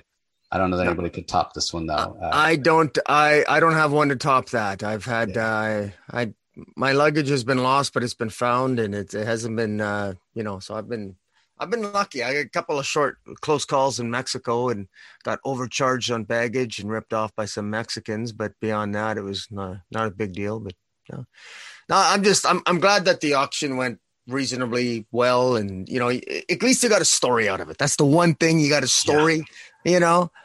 It's like if that story was a comic book, I'd say that, well, it's not completely realistic that all that would happen to one guy, but other than that, it was a lot of drama and the art was pretty good. Yeah, it's like I said, this goes beyond what the guys went through in Planes, Trains, and Automobiles. But if you made the movie, and we've all seen movies like that, that's too many coincidences. There's no way one thing after another. No, come on. Some 70-year-old guy trying to steal his car, and then that guy makes it out of the parking lot ahead of him. Like, no way. Like, you didn't have to throw that in there. It's not realistic. Yeah, 100%, man. But it's got highs and it's got lows, and it's got Titus at the center of it, I think, and that's what we need to. That's remember. Good. I'm gonna have to share that story. Yeah, and I'll give her the truncated version, but yeah, or just make her listen to the podcast. Here you go, 5 minutes here or there, and get the whole story. I bet she'd get sucked in and end up listening to it all at once. Yeah, that's good. But anyway, everybody, be sure you're following us, twitter.com/the Comic Source. We will have those other items up soon. There are 2 slots left. Scott Patterson. That's a whole other thing. I didn't want to touch on it because it's not important, but Scott Patterson agreed to do a second Zoom. So we were just going to do 1 Zoom session with 3 fans. Now he's doing 2 with 3 fans. So we're not going to auction off the other slots. I'm just going to sell them for the same price as the other 4 slots went for. So it'll be $70. That's basically going to be first come, first serve. So when they are about to go up, I'll announce, hey, those are going to go up for sale at this time on this date. And basically the first 2 people that respond on Twitter will get them. So be sure you're following us so you can get all the details and whatnot. So, anyway, thanks for joining me, Rocky, and listening to my story. And good stories.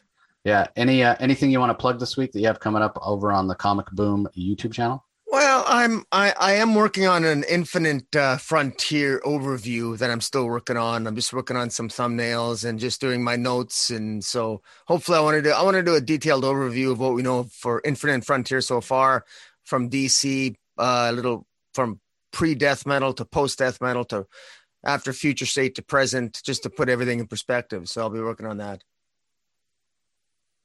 Gotcha. Sounds good.